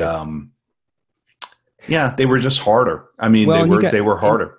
And you got to think, okay, so yeah, Frank puts his kids on a lie detector, and it's kind of screwed. It's screwed up. I don't think you should do that. But at the same time, a lot of the men that were born at the exact same time as Frank beat the crap out of their kids. Yeah. Right. And it was much more sort of how things were done. And that Frank was just how it was. That, right. So, right. So they would beat the crap out of the sons and then do worse things to the daughter. It was like not a good. We're all so very close from like degrees of like sadism that are just like just read Freud. Right. It's like we're not anyway that's fun. That's fun. Yeah. Art of Darkness, artofdarkpod.com. Right. Support the show at the Patreon. Hey man, it took me a while. It was I had to find that. Yeah. That's not the first thing that shows up on Frank Herbert's Wikipedia No, for sure. page. Yeah, for sure. And it's not apologetics for him, but it's like you're also sort of trying to understand like this thing that happens, which is the thing that really is the inciting incident of Dune. Is fear is the mind killer. Mm-hmm. The fear is the worst thing. You can endure anything. Yeah. It's it's that metaphor of what's it called? The box. Yeah, the box. Yeah, the Gom Jabbar scene. Gom Jabbar. That box is the greatest metaphor for the nuclear warfare. Yeah, it's interesting. Yeah, that's what that is. So it's like how do you make a thing like World War II, like all of the horror of that. How do you personalize that in a way that is Greco, like Greek, dramatic? Yeah, the hand in the box. All right, that's right. That's what that metaphor is. Yeah. Take your hand out of the box and you die. And you die. Yeah. Yep. Yeah. Oof. It's perfect. It's perfect. Yeah. And it's so this is so what I'm. Yeah. Okay. Yeah. So there's So anyway, that was talking a little bit about the childhood stuff. Frank, until Frank made money as a writer, he and Beverly were bohemian. I mean, in serious ways, right? So they get married in 1946. This is really before the hippie movement. I mean, they're old hippies. They're old for hippies for sure. This is the thing. It's like the Pacific Northwest has always been like ahead of Nirvana and Hendrix. Right. Yeah. Right. Yeah, man. Yeah. So, he would have a ton of different jobs. They would live all over the place and not, they didn't live in New York or anything, but they lived in Mexico on 2 different occasions in 2 different locations in Mexico. They lived in California and Oregon and Washington and constantly bouncing between all of them. They lived in Hawaii.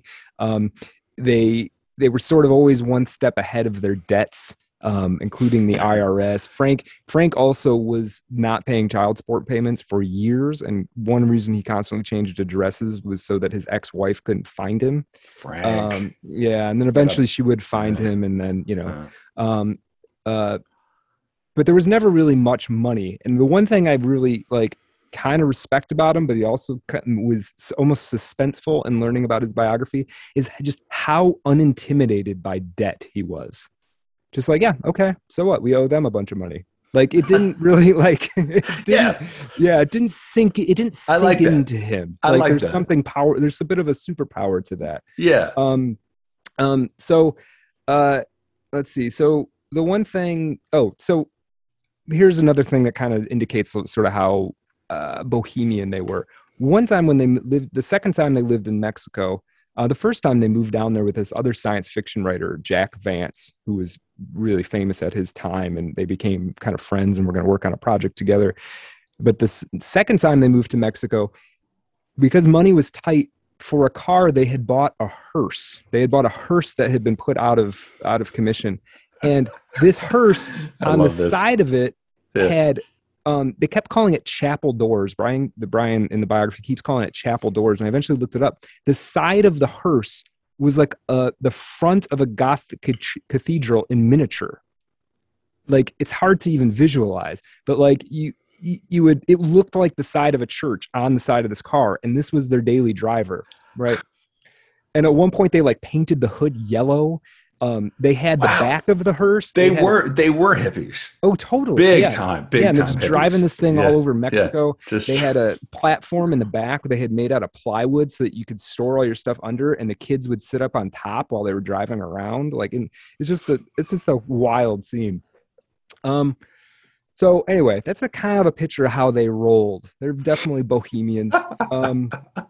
I like this. And he's like, I am dreaming of the greatest space novel. Yeah. And it's built, it's always, it's built in his head all the time. That's a vibe. Yeah. I mean, he's definitely a Reddit guy. Yeah. Do you know what I mean? Yeah. He's a Reddit guy. Yeah, for sure. All right. So we're going to get into the writing a little bit more here, because he starts to be more and more of a writer.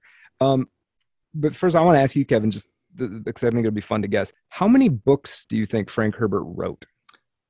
How many books did he write? A dozen? Yeah, that's close. Yeah, about right. He wrote, in addition to Dune, he wrote the Dune series, which is 6 novels. He wrote 15 novels. Yeah. Right. So cranking them out. Yeah. Very difficult for him to get them published until Dune was published. Can you imagine Dune comes across your transom? You're an editor in New York City. Yeah. You are. Yeah. It's a Tuesday. Yeah. And, this phone book sized manuscript. Comes and you're right. And you're no, I'm going to enjoy this. I'm really going to savor this. Okay. And you're what would you call him? The guy who does coverage for you. Yeah. Sends this up to your desk and says, I don't know. I think maybe we have something here. What is this? And you're just like, well, how does Dune begin? Like, how does it even start? You're like, this guy's a lunatic. Right. You have to, what is he? He's like, I'm from Washington State. Right. Like, well, I've been living in Mexico. Yeah. Right. Yeah. With in my hearse. Yeah. Right. No college degree. No degree. Pedigree, No pedigree. But this sci-fi. Yeah. Was he published? Yeah. Before? Yeah. So he had published, and we'll talk about this a little bit. He had published a number of times. There were a handful of pretty popular science fiction magazines at that time. Astounding Tales, Astonishing Science Fiction, these kind of pulp things were out there. And so Frank was able to, from time to time, so he was in these. So when he dumped the novel on your desk, it's like, okay, can you even imagine? It's crazy. And we're gonna talk about it. It makes me happy. It's great. I love it. It's like it was so good, the weight of it, like it had to end up where it ended up. Right? Yeah. It couldn't just live in a desk. His first book he gets published, though, it ended up going by a bunch of names. We're gonna call it The Dragon in the Sea. It's essentially an underseas adventure, but it's got like ecological and Cold War overtones. It's basically about fighting over underwater oil reserves that they're mining with submarines. I don't think that normies appreciate that. Like he's operating on a level of metaphor. Yeah, that's like he's playing 5D chess. Oh yeah, for sure. Yeah, it's about everything. Yeah. No, absolutely. And Dragon in the Sea was actually pretty well received. I mean, he was kind of considered a rising star in science fiction, right? So, okay. Was it a novel or a novella? It was a novel. It had been published it had been serialized in the magazines first, and then it was put out as a novel. Okay. But it didn't. So he wasn't like an unknown. Not entirely, but after the Dragon in the Sea, like that was kind of it for years. Like in the 50s, he wrote that? Yeah. I think it was 1952 or 55. I don't have it but it was around then. It just makes me so happy. I'm trying to like think about like the guy who drops Dune on your desk. Right. And it's just sort of like, you got to deal with this. We all have to deal with this now. Yeah. Whoops. Like you have to. The thing about publishing and the world of art is that it's very brittle and very angry. Mm-hmm. There's a lot of, you can probably pick up on a bit of it if you listen to Art of Darkness. But there's a lot of menace in it, and like nobody wants to acknowledge genius. And then suddenly you're in New York City, you're having your coffee, you've had your third cigarette of the day. Yeah. Right. Yeah. And, you're going through a divorce, you're a publisher. Right. Yeah. And suddenly someone from nowhere throws that book.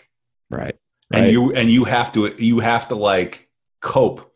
Right. Oh, like for sure. Just because truly. Yeah. I think, and I'm not in the position of being an editor or doing, coverage or any of this, but like, I think a lot of the people who do that are in some way failed writers. Now, whether they failed sort of when they were 12 and they gave up on it, or when they failed as adults, some part of them, maybe not failures, but some part of them wants to be doing this, what they're actually reading. And I think because of that, there's always got to be, respect has always got to be very difficult to earn. It's always like this isn't that good kind of thing, right? Yeah. Right. Because there is a little bit of resentment. There almost has to be, I think. Yeah, of course. I mean, because you if you're the one reading it, you're the one judging. Right. So you put yourself in a position where if someone throws like the next stranger or whatever it is, or throws, no exit on your desk, you're in a position to judge. Right. I'm just trying to imagine what it's like in the early 60s Is that when it was published? 1965. That's crazy. Yeah. That's crazy. It's like somebody, see, the Beatles announced themselves. Mm-hmm. Like the Beatles said, hey, we're the Beatles. They did Revolver. Yeah. Right. And then you were kind of ready for the next, you know what I mean? Like right. This guy just sends you Dune. Yeah. Yeah. Can you imagine? Right. I can't. And you're just like, and suddenly like the Whisper Network. Oh yeah. Like in New York, it's like, this is because they're all tripping. They're all tripping balls. They're all tripping. They are. Yeah. At that time, they're all doing acid. Yeah. They're all doing, mushrooms. They're all trying to figure out like what is going on. They're listening to the Beatles. Right. It's like, what is the thing that is the American, like Dune is the American answer to the Beatles. Interesting. Yeah. It is. It is. All right, I could have gestate on that for a while. Yeah, it sort of intuitively makes sense. It's the I just said it. No, So it's amazing. It must be. No, but it is. It is. Yeah. It's psychedelic, and it's like there's. Ugh. What did I say earlier? Don't make me explain Dune to you. We're gonna get there. Because I want to tell the story. You bring it around. Dune got published, but we're not quite there yet. All right. Okay. So he wrote The Dragon in the Sea, and it did fairly well. He made a little bit of money on it, but not enough to quit, normie jobs, right? But enough to be, you're 30-ish and like you got a novel published and people like it. That means a lot, right? But he has to keep working. And another thing, other than journalism, his other sort of wing of his normie career was working in politics as a speechwriter. He worked for a number of candidates on their campaigns, but his biggest one was working for Republican Senator Guy Cordon. Guy Cordon was like this old school senator, like impossible to bribe. He was part of like the obsolete Republican Party at this time. Like the Republican Party is in politics in general, and we're not going to go too deep into it. It's undergoing a change into the 50s and the 60s. And Guy Cordon is part of like that pre-World War II kind of mentality a little bit, right? But Frank really believes in him. He respects the man a lot. Frank not only is a speechwriter, but ends up being sort of his key PR man. And here's one thing that's important. So Frank actually goes to work in Washington, D.C., leaves the family behind and goes to work in Washington, D.C. for a while. And here's where we get a little bit more of where Frank picks up some of the stuff for Dune. Cordon chaired the Interior and Insular Affairs Committee and also served on various other committees related to energy, right? So Frank got to see the sort of the insides of how are these decisions getting made about resources and energy and land. Energy. Right? Yeah. And also he's seeing the behind the curtain of politics as well. I mean, he meets a young Robert Kennedy. He is there for all the McCarthy stuff. He's in Washington, D.C. Not all, but he's there when that's sort of the thing. He meets Harry Truman, who's, past his career as president, but is still sort of looming around. He's not at the nexus of all this stuff, but he's leaves right his there. family in Washington and then goes to Washington, D.C. Yeah. Really? Yeah. Interesting. Yeah. Right. So, but at the same time, he's writing through all of this, right? So he just work all day and write all night, and he didn't care. There's no indication of Frank carousing at all. Anywhere. Really? Yeah. He had his issues, right? But apparently there was very. You watch the new film, and it's just it really is pure. It's so there's just it's very, very difficult. No, it is. Like, I did not like it the first time that I watched it. Yeah, I thought that was interesting. I was looking forward to talking to you about it because I loved it, but I also didn't think it was. To me, it was like, well, nobody's ever going to make it exactly right, and what would that even mean? And this seems like about as good as you're ever going to get. That's what it felt like to me. Yeah, and I enjoyed it as an experience. Yeah, no, for me, the first time I watched it, I did not like it. It was too intense. Yeah. And then watching it again, it's I'm gonna have to watch it like 5 more times. Yeah, I'm gonna watch it, which is about as good as it gets. That's a huge commendation, right? Yeah. I mean, that's what I want. I mean, it's incredible. Yeah, I don't. There's Western civilization is falling apart. Yes. Around us. Yes. And we need Dune right now. I think I said this to you, extremely important. It's the closest thing, and this is irrespective of the contents of it, it's the closest thing we've had to a monocultural event in years. That everybody went and saw. The dudes need Dune right now. Yes. The bros need Dune. Right. And then you take that and you put the content with it, it works. We need to do this Art of Darkness episode about Dune right now. It's really important. Yes. Really. It is. Like it is. It is actually, it means a lot to me. It's not, I'm not boasting. It's just, it means a lot.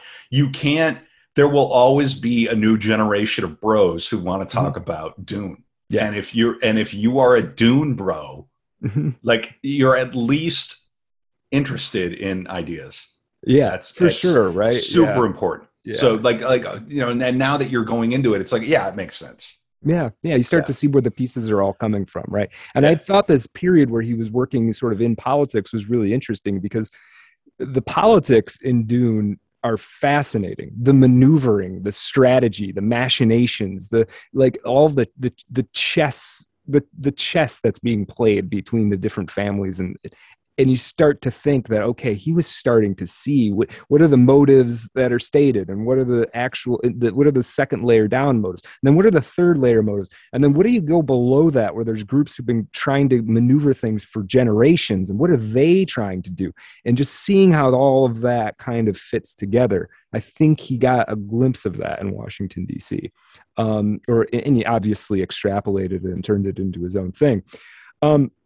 But he's working for this guy, Corden, and Corden loses his next campaign because, again, he's part of the old guard. The new guard's kind of moving in. So now Frank he's out of work. This is when they actually, this is when they do their second trip to Mexico. Now, this is kind of what's interesting. So that dragon story, the dragon in the sea, what did I call it? Dragon of the heart, the dragon in the sea. It was actually pretty successful, made him some money, was kind of popular, got decent reviews, including a good review in the New York Times. His next book. The paper of record. That's right. His next book, which is not Dune, he can't get anybody to publish it. Nobody will publish it. Now, the question might be all right, well, why didn't it get published? Because in my head, you get a good review, somebody should give you a shot, right? But here's the thing about Frank. Though he did that thing where he read all those Western books and came up with the formula, later on, he couldn't constrain the vision. So he would write things, almost everything he wrote after The Dragon in the Sea was of an inappropriate length. It was either too long or too short, right? It was the second book he wrote, I think it was called Story Ship.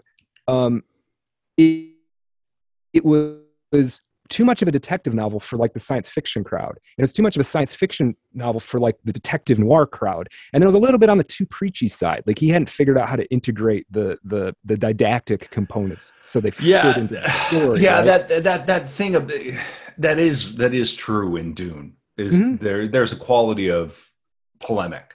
Oh yeah, for sure. Yeah. And it's a little on the nose at times. And but when he hits the note, it's perfect. Right. Agreed. Right. Because he eventually figures out how to get it so it's inherent to the story rather than just something somebody spouts off. Right. And that's the thing where everyone comes to him and says, "Are you trying to start a cult?" Right. It's that. Are you? Yeah. What do you want from me, Frank? Right. Yeah. Right. And they were and the whole world in the 60s was screaming to be remade. Oh yeah. The world wanted to be remade. This guy watch 2 movies to watch right in a row. The Master, Dune. Yeah. Right? Yeah. Oh, You're dealing with someone who is that level of consciousness. Yeah, for sure. Oh man, The Master. Yeah, The Master's a banger. Okay. So, all right. So they go to Corden.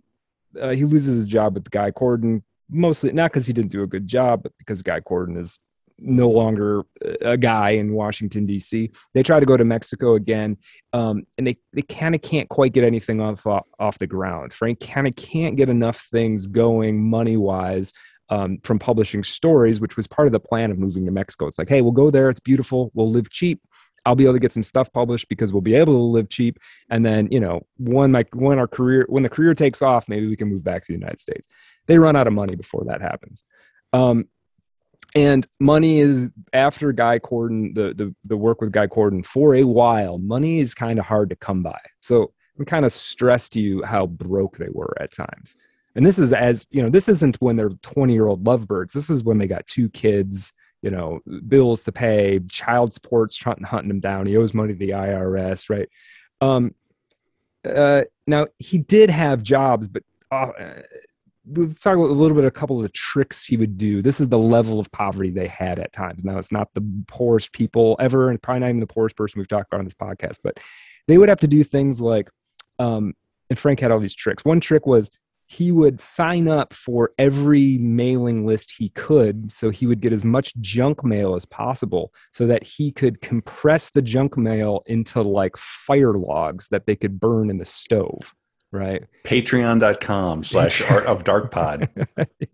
Yeah. I mean, yes. Yeah. That's no good. Yeah. I don't want to be right. That's pretty broke. It's pretty broke. Yeah, they would celebrate Christmas on January 6th. Frank would call it, well, we celebrated on the Feast of Epiphany, which is January 6th. But the real reason that they did it is because they would buy all of their Christmas gifts for their children during closeout, clearance sales right after Christmas, right? So it was difficult to come by money, and they were in quite a lot of debt, right? Well, it's probably because he was a schizo Redditor. He probably was unbearable. In a lot of ways, I think he probably was. Yeah, I think that's probably true. I like him. I want him to win. I want him to write Dune. Right. But it's also like you can sort of see how the guy who wrote Dune was a problem. Yes. Yeah, no, I agree. And Brian would kind of say this about him. His son would kind of say this about him. He was a little bit much. He's sort of like, conversations always ended up being about him. Right. And he was competitive, not competitive in like sports and things necessarily, but like he always wanted everybody to know that he knew more than anybody else in the room about whatever they were talking about, right? It's that kind of thing. And he had the encyclopedic kind of like, oh, we're gonna have a glass of wine, and then he would go off for 45 minutes about the various vintages and he's one of those kind of dudes. Which could be tiresome for sure. Yeah, it's exhausting. Yeah. Dune, the podcast. Right. Now the 50s are kind of broke, right? And there's a period of precariousness, but there's something that happens. And I read to try and figure out what exactly was the shift. And I don't know that there was a discrete point, but at some point in the late 50s, Frank learns how to write for real. Like he learns how to transcend pulp.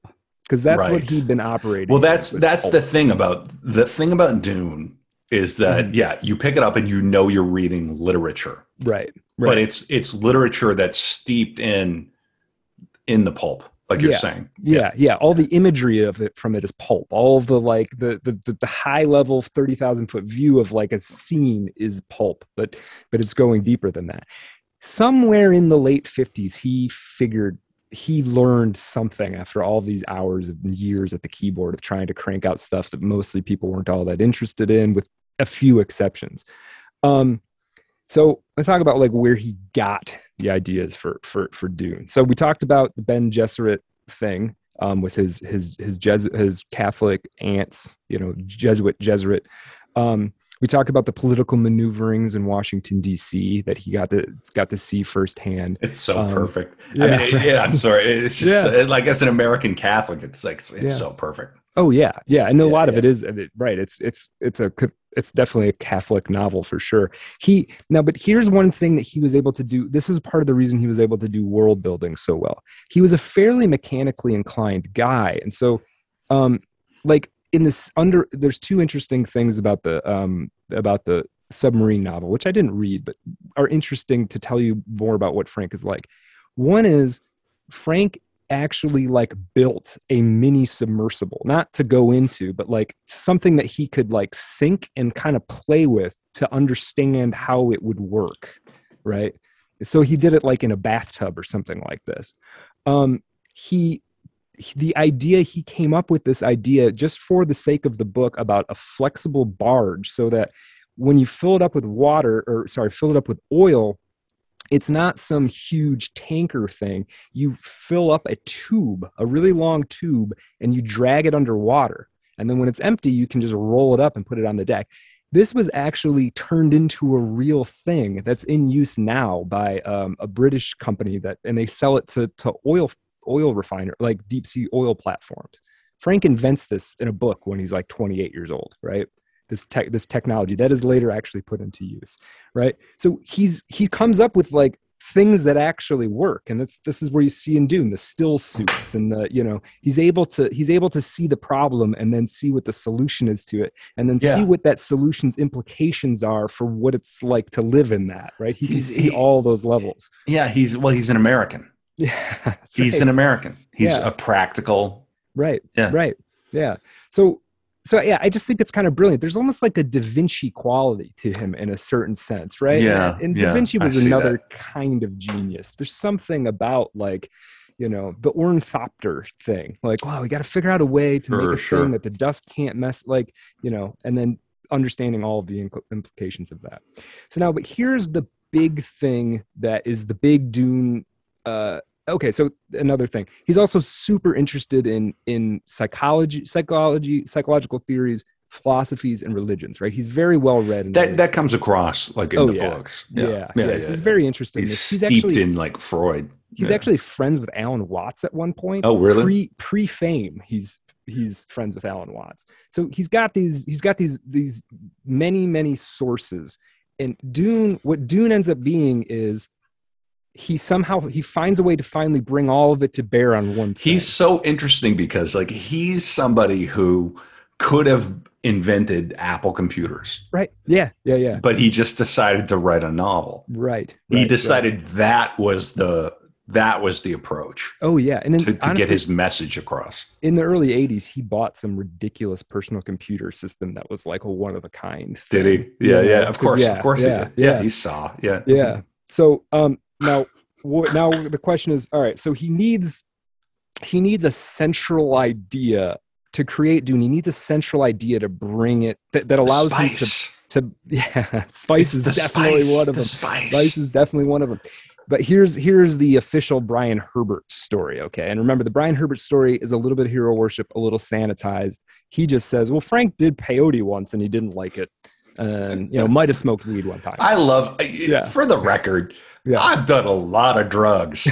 I am big ups on drugs. I'm all about the drugs for real. It's so dumb. All these guys from like the 50s, they're all so cute and coy about maybe I did. No, big ups on drugs. Yeah. Well, especially big fan, especially the psychedelics. Man. Big fan of drugs. Clearly, yeah.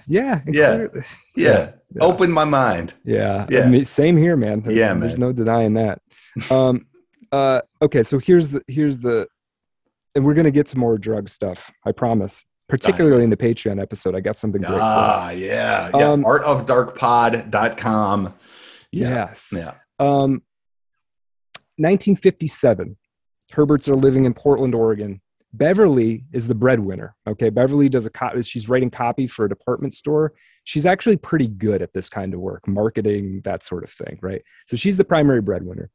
Frank decides that he wants to go back to Tacoma. That's where home is. Writing hasn't gone well, right? He's 37. He's got 2 kids. He doesn't have a job. He doesn't really have a good prospect for a job. His writing career has failed so far. He's starting to have a little bit of like a dark night of the soul kind of situation. So he convinces Beverly to go up there. Beverly's down for whatever, right? They go there. She finds a job in the Tacoma area. Great.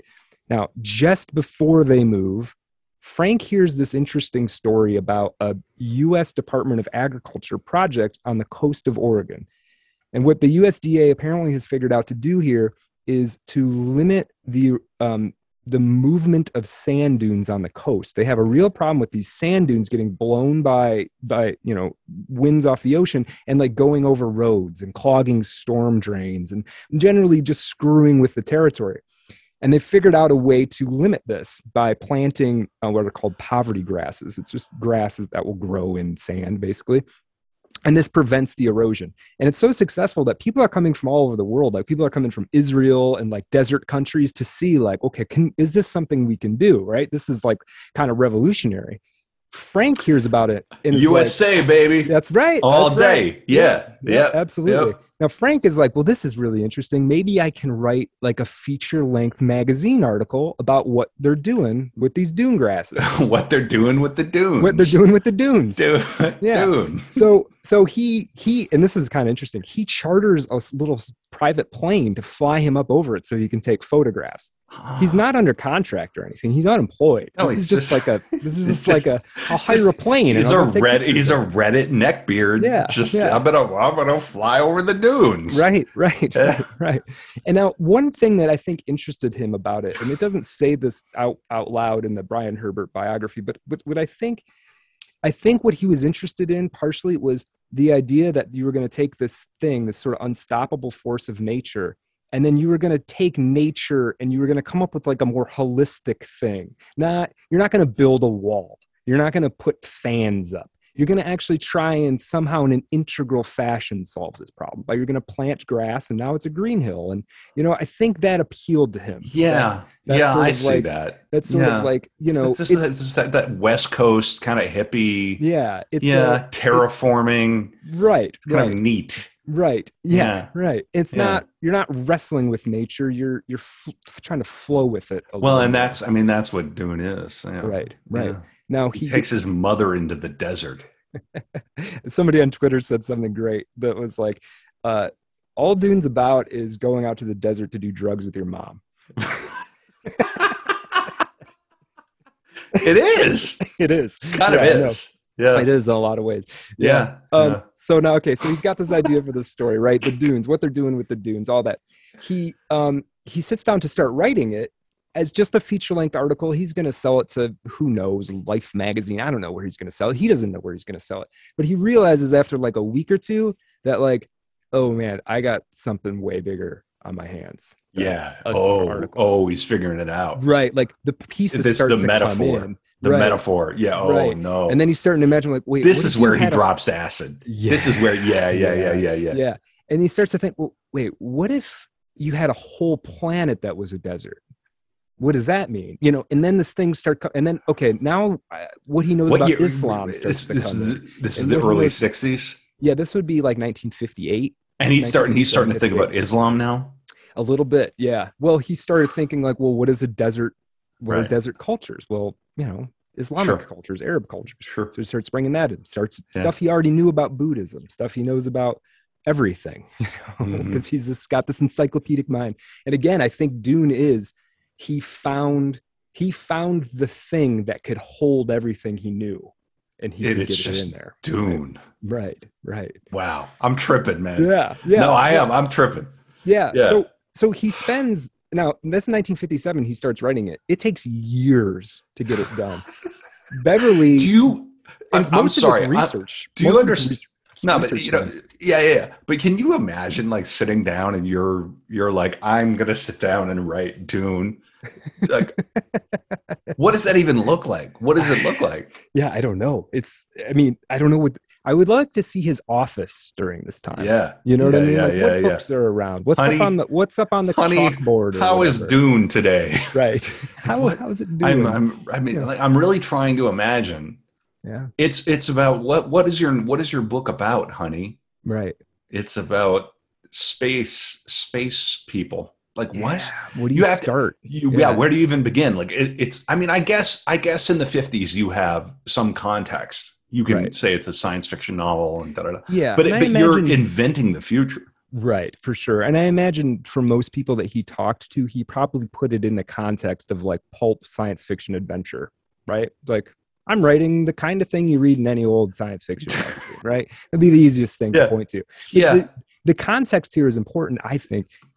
Beverly is the primary breadwinner. She's got a good job, but they're not rich. She's not an executive or something, or, you know, whatever. They're doing okay.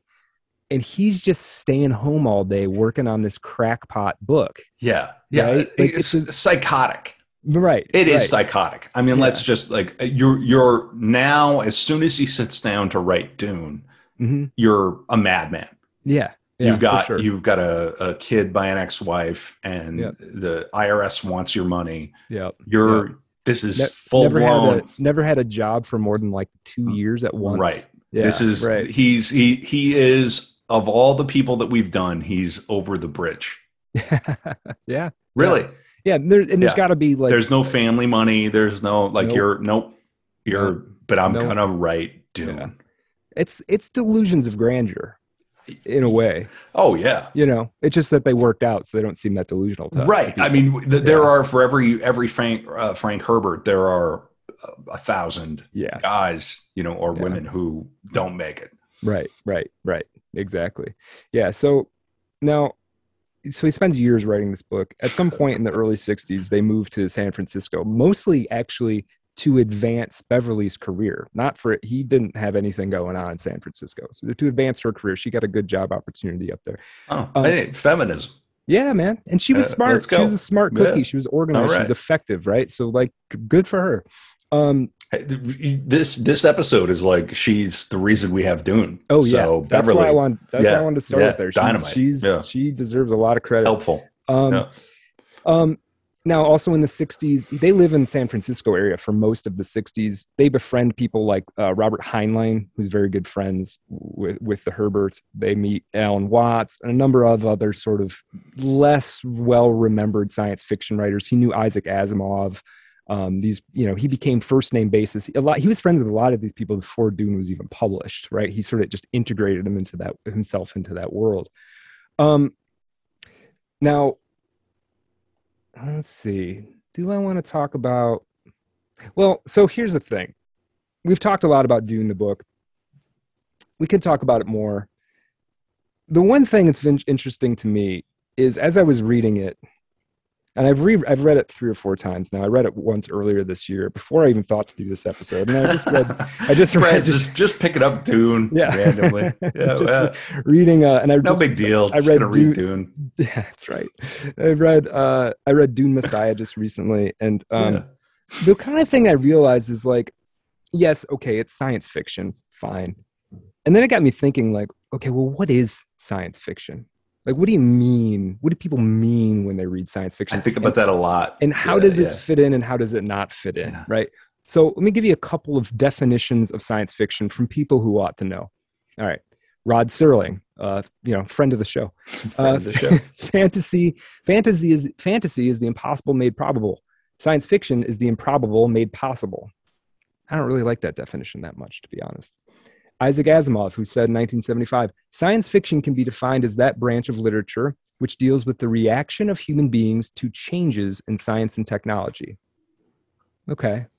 Somebody named Darko Suvin, who I'd never heard of, but I was interested by this definition.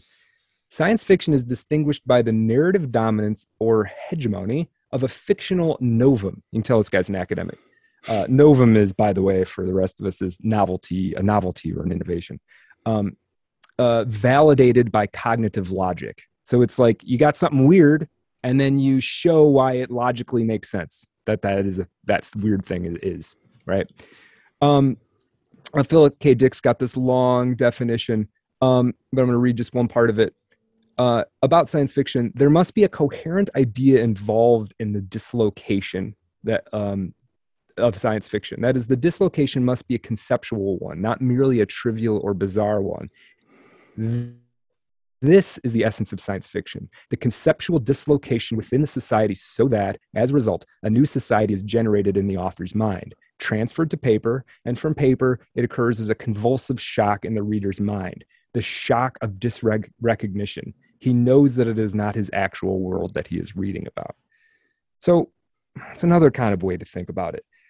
One thing that strikes me about what's going on in Dune, and maybe why this book is personal to me, and I know this show isn't about us, but but I can't help but feel Dune in my own work, right?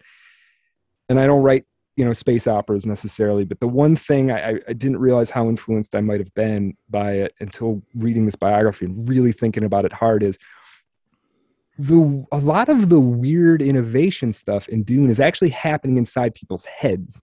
It's not really about the technology so much. There's technology there for sure, and it's a far advanced future, and there's some weird things going on there. But the presence of magic, of like the vague psychic powers, of being able to see through time. The seeing through time thing isn't technology. They find a drug on some planet, and then they take it and they can see through time. It's the thing about Dune is that Dune is history. Dune is not science fiction. Dune is not predicting any future. Dune is telling us about our past. Yeah, you're right. And recontextualizing. It's a representation of myth, basically. Yeah. And Dune, And part of the reason I think Frank sent it so far in the future is he wanted to make it so there's no way to draw a line in calendar time between now and then. There's no way to say like, okay, the world of Dune is because, well, John F. Kennedy gets assassinated and then this happens and then this happens and eventually you have Dune. He put it so far forward that like it severs any continuity from a timeline standpoint to what's going on now. Yeah. Well, I mean, what is Star Wars, right? In a galaxy. Yeah. How does it go? Far away, galaxy far away, a long time ago. That's the point. Is like the future is the past. I mean, because of the Protestant Reformation, like we are severed from our own history, like in the West. And it's very like a very serious way. And that's the thing that no one talks about.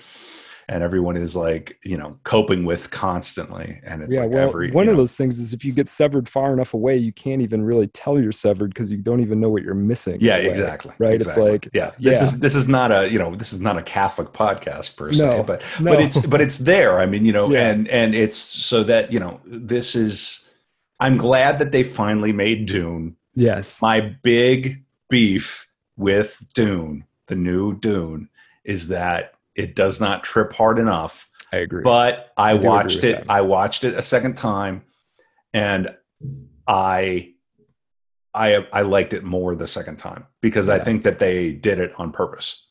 Yeah. I think that they It'll be really interesting to see what move is made in part 2.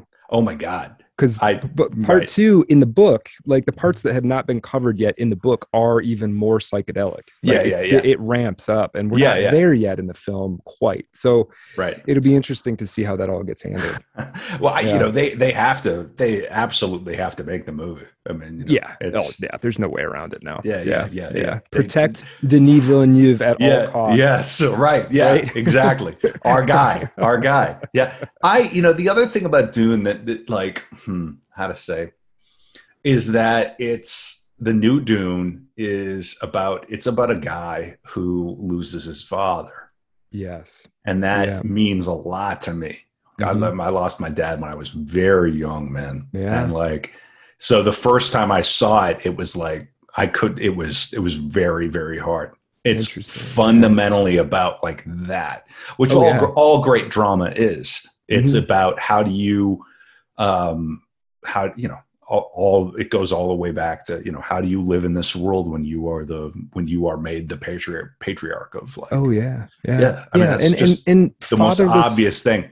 And fatherlessness and motherlessness is a trope that goes back to the first stories that anybody ever wrote down. I mean, it's always been there. How do you live in the world? Because it's how metaphorically deep it is.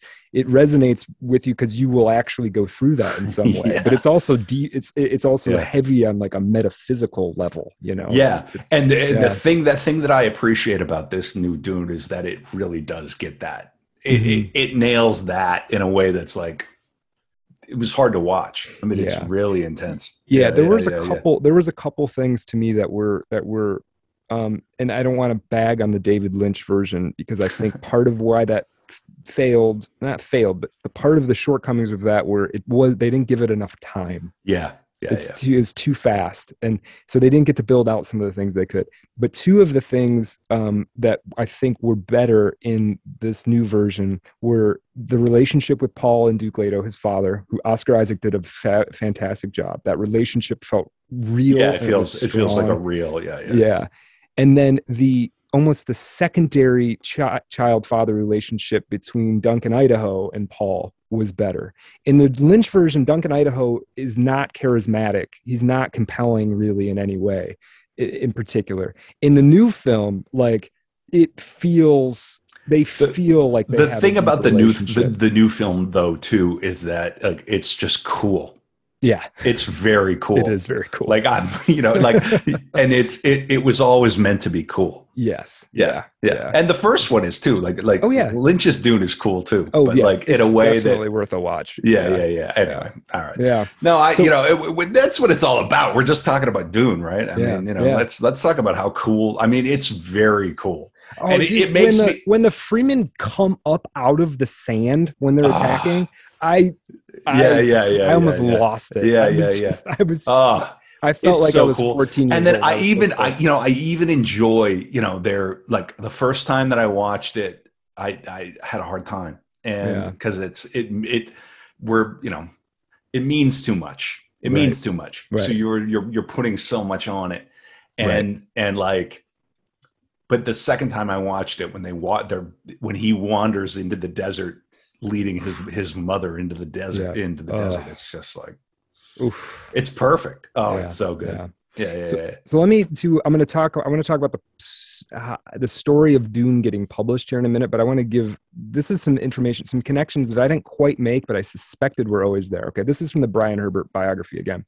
And this is just talking about where his dad was drawing stuff. And so there's Zen Buddhism and there's Islam and there's, the Zen Sunni is actually the religion of the Fremen, right? Like there's these interesting, which is Zen and Sunni Islam, right? There's all all this stuff's building, but these connections he'd made deliberately that I wasn't aware of. So for the names of heroes, Herbert, selected from Greek mythology and other mythological bases. The Greek house Atreus, upon which House Atreides in Dune was based, was the family of kings Menelaus and Agamemnon. A heroic family was tragically beset by flaws and burdened with a curse pronounced on them by Thyestes. King Menelaus was the husband of Helen of Troy, whose abduction by Paris led to the 10-year Trojan War. Menelaus' brother, King Agamemnon, led the confederated Greek armies in the war. Upon returning from Troy, Agamemnon was murdered by his wife Clytemnestra. This suggested the troubles Frank Herbert had in mind for the Atreides family. The evil Harkonnens of Dune are related to the Atreides by blood, so when they kill Paul's father, Duke Leto, it is kinsman killing kinsman, just as occurred in the house of Agamemnon. I cannot say that. Agamemnon. I kind of know it, but as I'm reading, it's like... I know.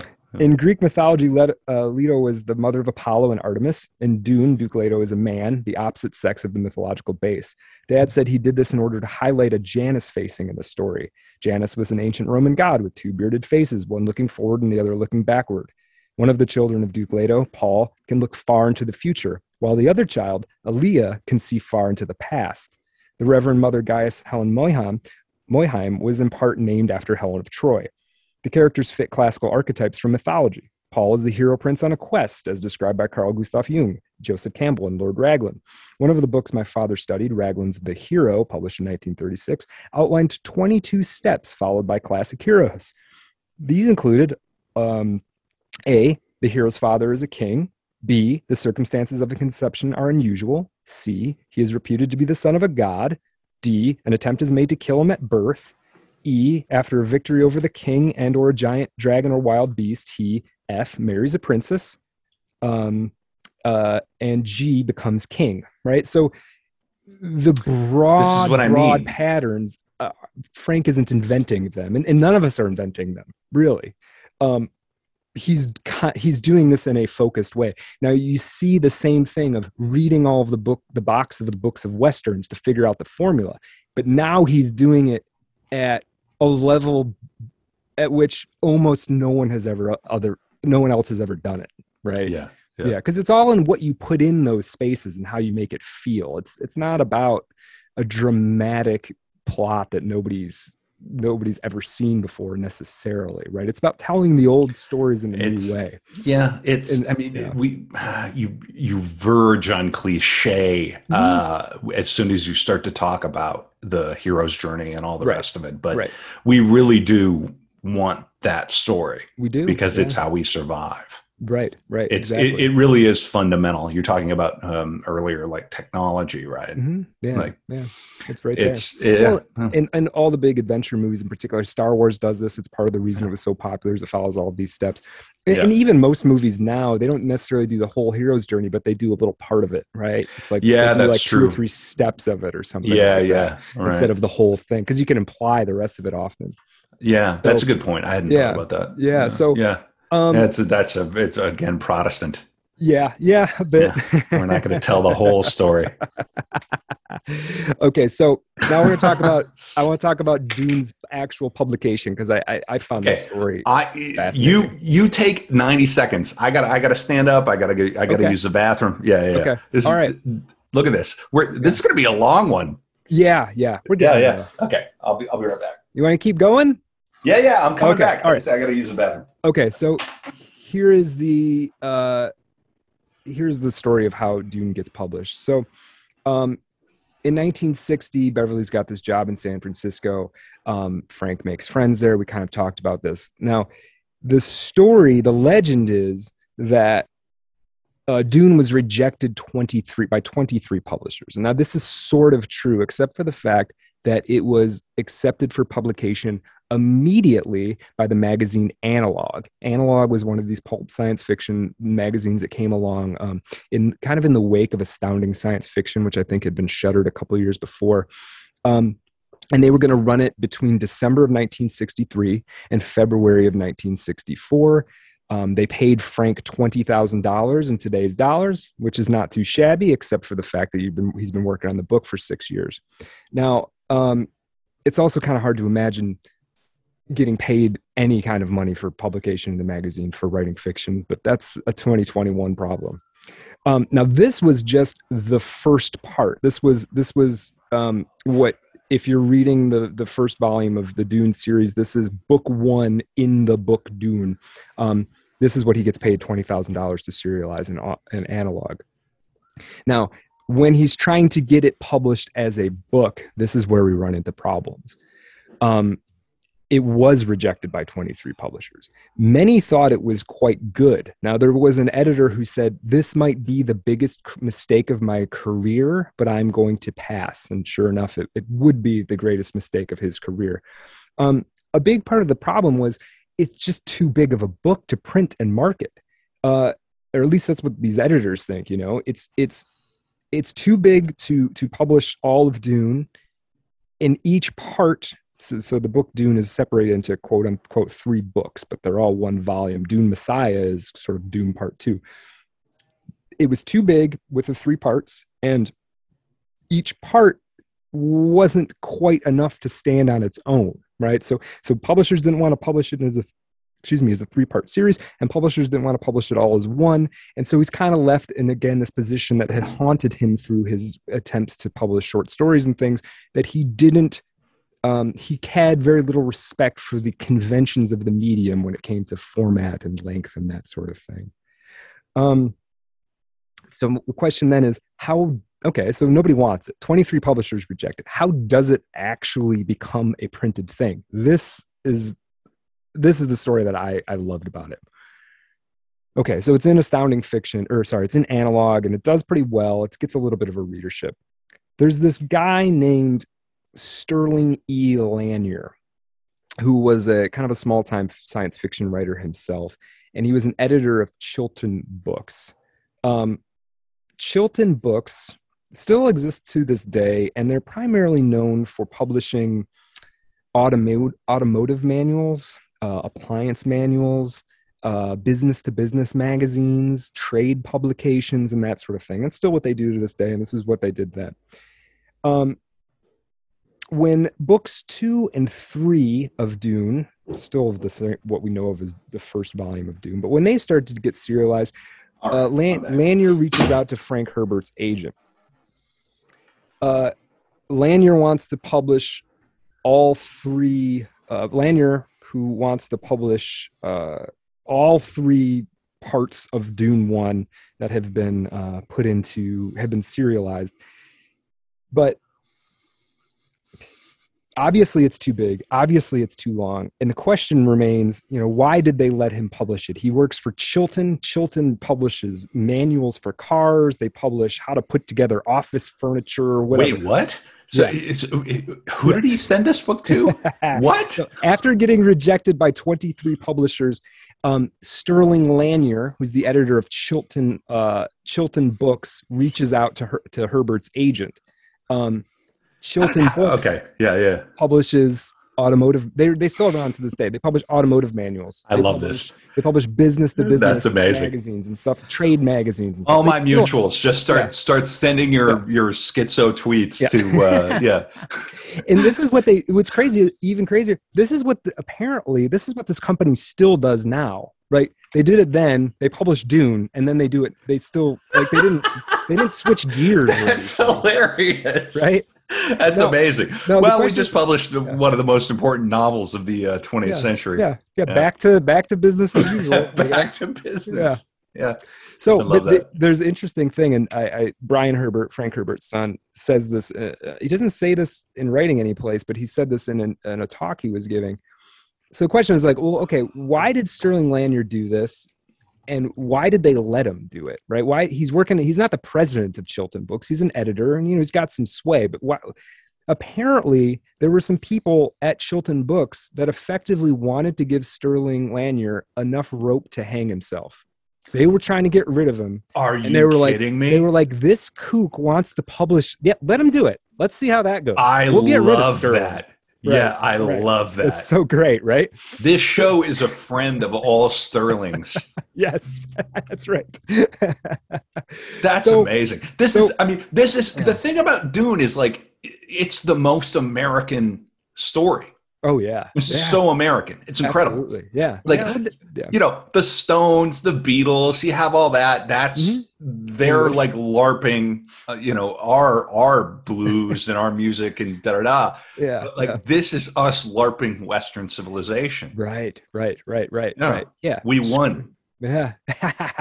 We did. Well, it's dynamite. And Villeneuve, right? Yeah. Frenchman comes in, kills it. That's it. Yep. Yeah. Actually, I don't know. Is he French or is he Quebecois? I don't know. He might be Quebecois. I don't know. So anyway, Frank sells it. The Frank's Human Torch was denied a bank loan. I know. It's been going on. I've been rapid fire here for so long. I'm starting you're killing it. No, I'm vibing. So Frank's like, hey man, nobody wanted to buy this thing. If they want to put it out, let's do it. Chilton pays him $70,000 in today's dollars. It's not bad. That's pretty good. Yeah. Well, it's not Floki money, but he'd already made like $30,000, I think, having it serialized in Analog Magazine. So far, Frank's in on. They're starting to. Yeah. I think that they probably, because again, it's a situation of like the Grudge, right? Like they're probably like, oh, this is something. Yes. Yeah. So 1965 comes out. It would win the Hugo and the Nebula. I think it was the first year of the Nebula Award. For people who don't know, these are like the Pulitzer for science fiction. Maybe that's not quite right. This is the big award. You win a Hugo, you win a Nebula, you are a big deal in the science fiction world. Yeah, it's a big deal. Yeah, for sure. Your peers are acknowledging what you've done. Yeah. And so Dune won, both of these books, and he would win some for the sequels as well. Just hang on. They're so good. The books are so good. They are. I can't overstate how good those books are. Yeah. Oh yeah. They're fantastic. Yeah. They're so good. I was blown away by Dune Messiah too. Actually. Incredible. I had read it years ago, but I really, I read it, I think, as a teenager, and I'm much, now that I've read so much more, like I understand, like, oh yeah, this is just as good as anything else. It's the thing about it that's so difficult is that like it is in conversation. When you read those books and you try to like appreciate other art, everything is going to be in reference to Dune. Yeah. It's corny. It sounds corny. But it's they're in conversation with everything. Yeah, absolutely. So it's like that's why neckbeard nerds, love it. That's why it deserves it. Yeah, no, it deserves it. It's amazing. It's as good as it gets. It really is. So if you have folks out there haven't read it, like just read Dune. It's just go read Dune. And listen, this isn't like, and also like, I have a lot of books that I think people should read that I understand are difficult. Like I think most people should probably read Ulysses and Moby Dick, but I also get that like, it's kind of hard. You know? Dune, this is not. No, it's fun. You can read. It's a banger. Fun to read. Dune's a banger. Yeah, it's a page turner. It's not confused. There's nothing. You don't have to know everything about what happened, and it just works. There's something about it where it just works, like you say. It lives on its own terms, and it just sort of like it grabs you from the go. Yeah, it's recognizable. The world of Dune is a world that somehow. Right. Yeah, you've kind of had a precognitive dream about it. Well, and that's the metaphor of what it is, right? Like we're all living in. Well, where this. Yeah. So okay, so I'm going to back up. So once Dune gets published, it's just more and more and more and more success. The train never stops at this point, right? So I'm not going to hit every point of his career necessarily because it's all pretty much up. But I do want to. That's awesome.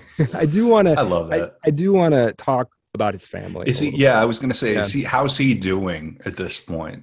Yeah, so obviously, he's excited about this. He continues to work a normie job until he's like until like 67 or 68. He quits right at first when he sells the book, but then he ends up having to go back. He becomes the education editor for the University of Washington, for the Seattle Post-Intelligencer, but this puts him in relationship with the University of Washington. I think my dad went to the University of Washington. Really? Briefly, apparently it's a very good school. It's a good school. One thing that's interesting that happens on this is we're flashing forward a little bit, but it's worth noting. As working for the Seattle Post-Intelligencer, he meets a guy who's doing like agricultural science at the University of Washington. This guy invites him to go to Vietnam and learn about like agricultural planning and land use and that kind of thing. But the Vietnam War is happening. And Frank goes. He goes on he's going to write an article about land use in Vietnam while there's a war happening. He ends up writing a bunch of articles for the Seattle Post-Intelligencer about the Vietnam War and further embeds himself into the hippie culture, right? Because he's writing front page articles. They were not built the way that we are now. Like the writers of old were not. They're wired differently. Yeah, for sure. Yeah. For sure. And then there's some other things kind of going on. Now his kids are starting to grow up, obviously 1965. I think Brian was born in 1948. So, he's, is that right?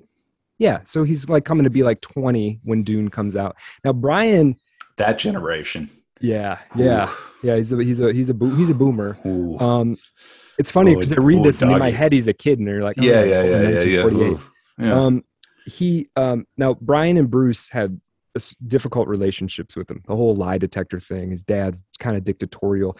He demanded silence when he was working, so much so that the kids would kind of just leave the house often because he couldn't handle a creaking floorboard outside or anything. Trying to think about what that was like to be the son of the guy who wrote Dune. Right. Trying to imagine. Yeah. And the thing is you could be angry with him and be like, why is he in there? He's writing these stupid stories. Nobody cares. He's not being my dad. He's not blah, blah, blah, blah, blah. Oh, he wrote Dune? He wrote Dune. Wait, what happened? Yeah. Not to nerd out too hard, but I mean, it's... Yeah, it's sort of reverse justified. It's the thing about... Yeah, the thing about Dune and this whole thing is you're not... Nothing in life will ever be as grand as the vision that you execute on the page. Right. That's the whole problem. That's why we all gripe about the movie.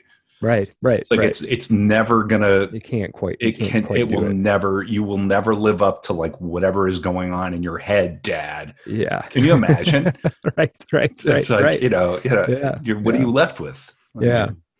He's so Catholic. Oh, super for sure. Catholic. Yeah. So Brian has a strained relationship with his dad that wouldn't change for. Brian never read. So Brian, who wrote the follow-up novels along with another guy, following Frank's death, wrote additional, continuations and prologues and things of the Dune series. Brian never read any of his dad's writing until 1974. He's almost 30 years old because he kind of resented his father and how he'd used his time. Now, eventually they would come together and they would be quite friendly and spend a lot of time together, but it took a long time. I mean, Brian was like 30 before they could really talk to each other. Now with Bruce, it was a different story, and this is going to get a little bit dark. So Bruce, a little bit younger than Brian, was gay, closeted through most of his teenage years. When they were living in, he was a gay. Is that what he was saying? Is that what I said? No, I'm just teasing. He was gay. He was homosexual. Yes. And while they were living in San Francisco, he got really involved in the drug scene, and not necessarily the kind of drugs, not the fun drugs, like Dune. Yeah, right. He was getting into methamphetamines and things like that. No good. And now Frank never put too fine of a point on this, but Bruce would claim this later, and it may have been true, that Frank and Beverly could never accept that he was gay. And it apparently strained their relationship right up until the end. Mm-hmm. As Beverly was getting sick, it was like, family, come be with us. Well, not you, Bruce. Oh. And so, yeah, so I just want to kind of lay that there. That's sort of there, and it's hard to ignore. I read this Reddit thing, and this isn't verifiable because it's just something I read on Reddit, where like a guy said that his dad had briefly worked with Bruce Herbert in like Iowa someplace. And they were doing like HVAC work or something. And it took some time before Bruce like said like, yeah, Frank Herbert's my dad. And eventually, he said like, yeah, I mean, he just never would let me be part of the Herbert. Like, oh, really? I kind of wasn't allowed to be part of the family in a way after a while. So, and who knows how true that is. And I'm sure there were conversations and, whatever, but it's certainly there. No, let's, we've got to stop, and, that's tough. He's a human, frankly, he's a human being. That's right? tough. I mean, this is probably the thing that we're not supposed to talk about, which is, how you lean into it. Right. Yeah, that's not good. Yeah. I wonder. Yeah. Kind of, we're getting close to the end. I got a couple of things I got to touch on here. We can talk. Brad's got a couple of things. We can talk as much as you want about Dune, because I want to nerd out. I love. We could have just done an episode where he's nerded out about Dune for 3 hours, but that wouldn't have really been the Art of Darkness way. Okay, so 1965, Dune came out. 1969, Dune Messiah comes out. It's a little bit less well received because, for people who don't know, Dune Messiah only has like 2 action scenes in it. The rest is like all like either like just like backroom maneuverings, weird conversations, religious visions, and then it kind of just then Paul just walks out into the desert. Yeah. It's very like it's great, it's brilliant, but it's not Buck Rogers. It's very like, and I loved it. I was there for every second. Yeah, amazing. But yeah, it's yeah. Not gonna make it. Yeah. So now 69. Now here's the other thing. Between Dune coming out in 65 and Dune Messiah coming out in 69. Frank writes a bunch of other books. Some of this stuff was stuff he'd been trying to get published and nobody wanted. A book called The Green Brain, a book called The Eyes of Heisenberg in 1966. A book The called Eyes of Makers. Heisenberg. It's a good title. Yeah, it's a good title. A book called The Heaven Makers in 1968. A book called Santaroga Barrier also in 1968. Most of these were also serialized in science fiction magazines before. Let me give you a rundown of Santaroga Barrier. Yeah, let's go. Okay. Yeah, I'm not going to talk about all his books, but I want to Yeah. pick one and kind of tell you. So we can get Dune's one thing, and that's enough for anybody. But but I think if we can Yeah. see what he wrote in another book, maybe we can get an even better idea of how Herbert's brain worked. Okay. So this is just from the Wikipedia, but I think it's good. A psychologist, Gilbert Dasein, literally the same Heideggerian concept, Dasein. Dasein. The sign? Okay. Yeah, Dasein. I trust you on The that one. thing. Yeah. Is hired by corporate interests to investigate Santaroga, a Southern California town in a valley where marketing seems totally ineffective. Outside businesses are allowed in, but wither quickly for lack of business. Santarogans aren't hostile toward the enterprises, they just won't shop there, nor are they xenophobic. They instead appear maddeningly self-satisfied with their quaint local lifestyle. Adding an element of danger, the last few psychologists sent in have all died in accidents that are seemingly perfectly plausible. Complicating matters further still, the psychologist's college girlfriend, Jenny, has returned to Santaroga, her hometown. With this in mind, the psychologist cautiously enters the town and quickly learns of jaspers, an additive in the food and drink commonly ingested in Santaroga that seems to imbue the consumer with greater health and an expanded mind. Within the Santarogan community, jaspers was described as quote-unquote consciousness fuel, which opened a person's eyes and ears and turned on their minds. Those who consume it don't become psychic. Instead, they're simply far more lucid than the average citizen, although there are numerous hints at a group mind operating at a subconscious level. Their newspapers are vaguely subversive with their folksy, enlightened commentary on world affairs. Their dinner conversations knowledgeably reference great theories of psychology, politics, and cognitive science. Right, and I could keep going, but No, it's very funny. it's like a domestic Dune in a way, sort of, right? Like it's like kitchen sink Dune. Yeah, right. Yeah. Well, it's the theater. Yeah. Right. It's so funny. Yeah. Kitchen sink Dune. Um, Dune is awesome. Yes. Yeah. So 1969, Dune Messiah comes out. It's like I said, it's kind of weird in terms of depending on what your expectations were. But he gets a big boost from Kevin. Are you familiar with the Whole Earth catalog? Does that ring a bell? Oh for you? yeah. Oh Yeah. Oh, now we're talking. Yeah. Now of So, course. Whole Earth catalog. Steve Jobs These- referred to it as Google Mhm. before Google. Yeah, these It was- people invented the future. They really did. It was Yeah. like a hippie magazine, but also a product It was like a zine. catalog. Yeah, it was Mhm. like a zine, but you could buy stuff through it. Mhm. And then there was just articles about various like sustainability things or various, far out ideas. And Mhm. the Yeah, first they issue invented had the future. they really did. They They really did. did. And a lot of like the early generation of like Silicon Valley tech bros were all Whole Earth catalog Oh, yeah. collectors. They're right? on Like the Steve Jobs. mailing list. Yeah, Right. for Yeah, sure. a lot of them. Yeah, Steve Jobs the- and all those guys were. I don't know Yeah, about Bill Gates. He was probably a little too tight. No, he was. Yeah. So the first issue of Whole Earth Catalog did a big spread on Dune. So that There you go. became Boom. Solidly Boom. hippie. Boom. Right. Yeah. Yeah. So, he's influential on the thing that was influential on everybody else. Everything So- else. Right. Yeah. So- yeah. So yeah, we could do, digging into the Whole Earth Catalog would be, and it's not maybe even the right fit for our show, but it would be fascinating for somebody out there to do. Well, yeah. we got a lot of time. We could get there. Artofdarkpod.com. Yeah. 1972, Herbert published. That's actually crazy. Like Yeah. I knew that without knowing that. Oh, Like it I makes sense. understood. When I read it, it Yeah, makes yeah. perfect That's. sense. I mean, he was pivotal to this Mhm. whole thing. Mhm, Yeah. mhm. Yeah. 1972, Herbert publishes his only non-science fiction novel called Soul Catcher. It's What? almost won the National Book Award. What? Robert Redford tried to turn it into a movie for years, and I can't remember if they didn't say why it never ended up getting made. Let me just read the back of it. I read a little bit of it. Catcher. I have a nice vintage copy that a friend Looks lent me. good. Yeah, that's cool. Yeah, Um, it's good. So the back of it.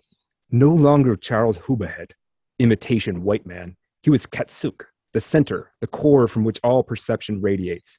And his victim was David Marshall, 13-year-old son of an undersecretary of state, an innocent from the modern white world chosen for an ancient sacrifice of vengeance. What the fuck? I'm sorry, not safe for work. What the fuck? Yeah. What is going on? Yeah, pretty intense. I didn't get a chance to read the whole thing, but it's pretty short. I read some of it. You forget that those guys, they were all. Oh, he was out there for sure. Oh yeah. And now by the time yeah, they were all out. They were far out, man. Oh yeah. They were so far out. For sure. Now by the early 1970s, so 72, that book comes out. Herbert can honestly do whatever he wants at this point. Yeah, money. He has a class at the University of Washington in the early 70s. It's technically a political science class called Utopia/Dystopia. That's what the class is called. It's about utopian societies and myth structures. And includes a survival weekend out in the woods where he gave you no instructions. It's so unfair that we're doing a podcast. It is so unfair. I want to run this class. I want to run this. Utopia dystopia. Yeah. And it wasn't a writing class. It wasn't a literature class. It was a whole Earth catalog class. Like, you know what I mean? Can you imagine? Oh, it would have been great. Oh my God. So they did this survival weekend and he gave them no instructions. You were just supposed to show up. Right. I love One girl came with a suitcase wearing high heels just because they were like, well, I don't know what we're doing. Like, and she had to survive in the weekend in the woods. Frank. Right? Yeah. Crazy. Right. Amazing. He and Beverly buy, after he starts making some money, they buy 6 acres on the Olympic Peninsula in Washington. And they name it Xanadu. Xanadu, yeah. Now he's balling. Oh, he is. He's getting it done. Yeah, and this is the early 70s, right? He's cool. He's popular. He's cool. He's famous. He's famous. Yeah. He's not famous in a cheap way either. Right. He's respected. He's as good as it gets. Yeah, exactly. He's respected like intellectually and creatively, but he's also cool. Right. Yeah. Which isn't, those two things don't always go hand in hand. Right? Led Zeppelin. Right. Yeah. Right. So he's right there. You get to be backstage with the Zepp. Yeah, it's awesome. Yeah. It's great. It's great. Yeah, and he in a way he's won, right? It's 1970s. He believed in himself. He buys this Xanadu. He's doing these weird sustainability projects out there where like he's like building like a solar furnace and like all these kooky projects that he's doing. No, this is the kind of fame that I want to have. Yeah, that's the fame that I want. A compound out in the peninsula. I want a compound. Exactly. So it's going really well. And because of this level of success, he's able to start knitting his family back together, right? He's bringing Brian back in. He's bringing Penny in more. He's sort of starting to pay back all of his years of ignoring people and whatever. Yeah. And it's going well, and the money's coming in, and maybe they're spending a little more than is coming in, but it looks like he's skyrocketing. So who cares? Because the next book's going to sell 1 million copies anyway. We're good. And then in 1974, Beverly gets sick, right? She's in her 40s, right? She's 47 years old, something like that. It's early for her to get sick. She gets cancer. We talked about this a little bit. She gets cancer. She gets cured basically from cancer, but the treatment damages her heart, and she never ends up recovering from that. It's 10 years of kind of slow decline. Now, in these 10 years, Frank, it doesn't necessarily happen right at first, but Frank starts to flop. Rather than being dependent on her to take care of everything, he starts to take care of everything for her, right? He's managing, maybe her appointments. He's carrying her at times. When she's feeling a little better, she would often swim. He had a pool built so she could swim laps. That was like the best form of exercise. So he would make sure she could do that. And, he would stand there and jump in if she started to have a hard time. He was there constantly. And the thing that started to destroy Frank a little bit was he did that, but he also didn't give up on writing. So all he did was just not sleep. So for years, he's sleeping like 3-4 hours a night, right? He's just kind of gradually destroying himself a little bit. And then by the time you get to, we're going to kind of speed up here because I think a lot of the interesting stuff in terms of how did Dune come about, we've kind of already hit a lot of that. But the slow kind of decline, he starts to build this place out in Hawaii. And I don't know if you've ever been to Hawaii, Kevin. Some listener out there, I'm sure, has done the Road to Hana, which is a big tourist attraction in Hawaii. He built a place in Hana. And this was a place, it's like far flung, but at the time, everybody who lived out there who wasn't a native Hawaiian was like a celebrity. Like Charles Lindbergh had a house out there, and like a number of there's some famous actor from like the golden era who had a house out there too, right? That's cool. And it's remote. Like, you can't get electricity out there. It's it's a dirt road to get out there, but you're on the coast and you're looking out over the ocean in this place that they gradually built. And this is where Beverly wanted to end. This is where she wanted to be when it all ended, was out on this island. Now, it didn't happen right away. So we got to talk about one thing here too. So starting in 1980, we're starting to talk about doing David Lynch's Dune, right? The conversation has begun. Now, Alejandro Jodorowsky has already tried and failed to make Dune. I don't know if we want to go into that too much, except to say that literally, I don't know if maybe it's my favorite. One of my 5 favorite documentaries of all time, I have a poster of it right there. Jodorowsky's Dune is a documentary about the attempt to make by Alejandro Jodorowsky to make Dune. Alejandro Jodorowsky, it's over his right shoulder. Yes. And he has the poster. Yeah. The poster for the documentary. And it's very Dune-like. It's very... Now, the cool thing about that project, there was a couple of things. One, Alejandro Jodorowsky is a freaking madman. Yeah. And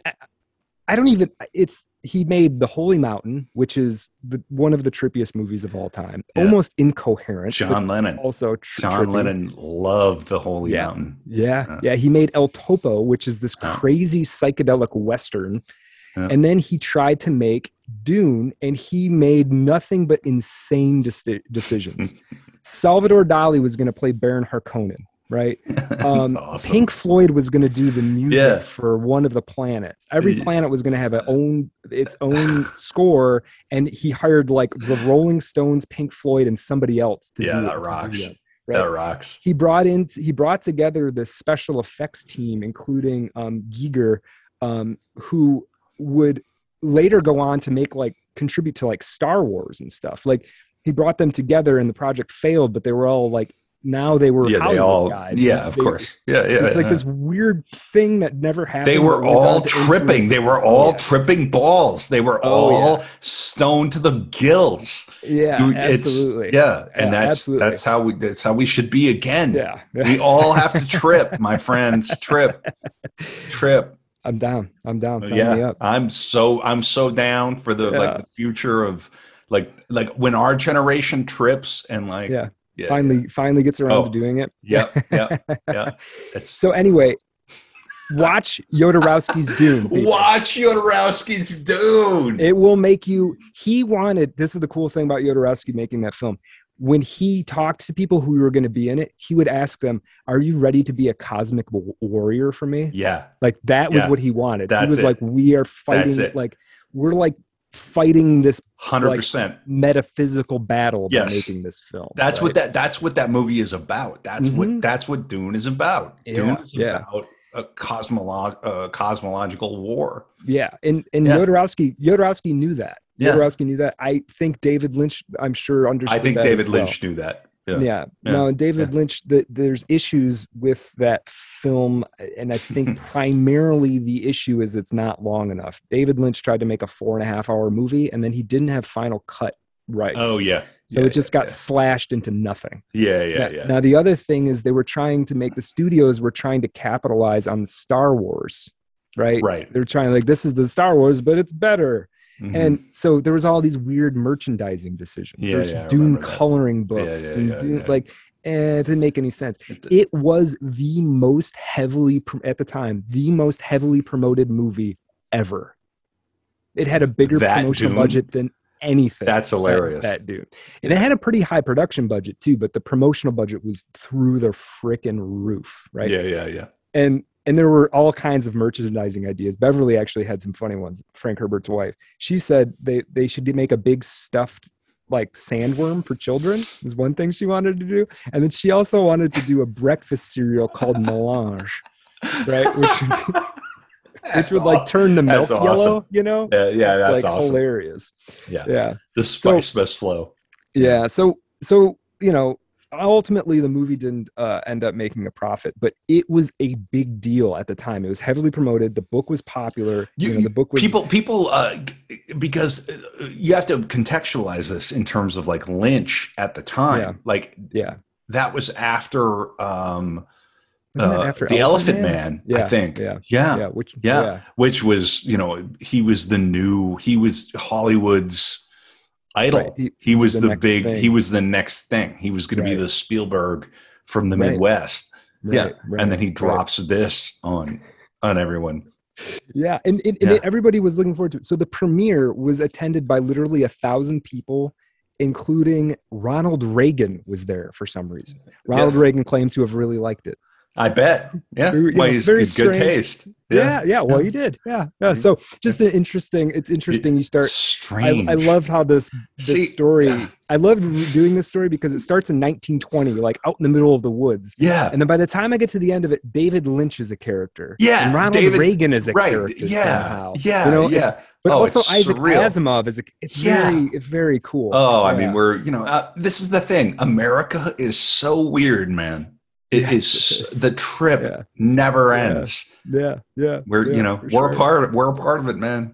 Yeah. It's so trippy. Yeah. So the movie doesn't do all that well. Frank's disappointed in it. He loved it at first, but then kind of started to grumble about it. He got upset because technically he believed that they stole some ideas from Dune Messiah, and technically they didn't have the film rights to Dune Messiah.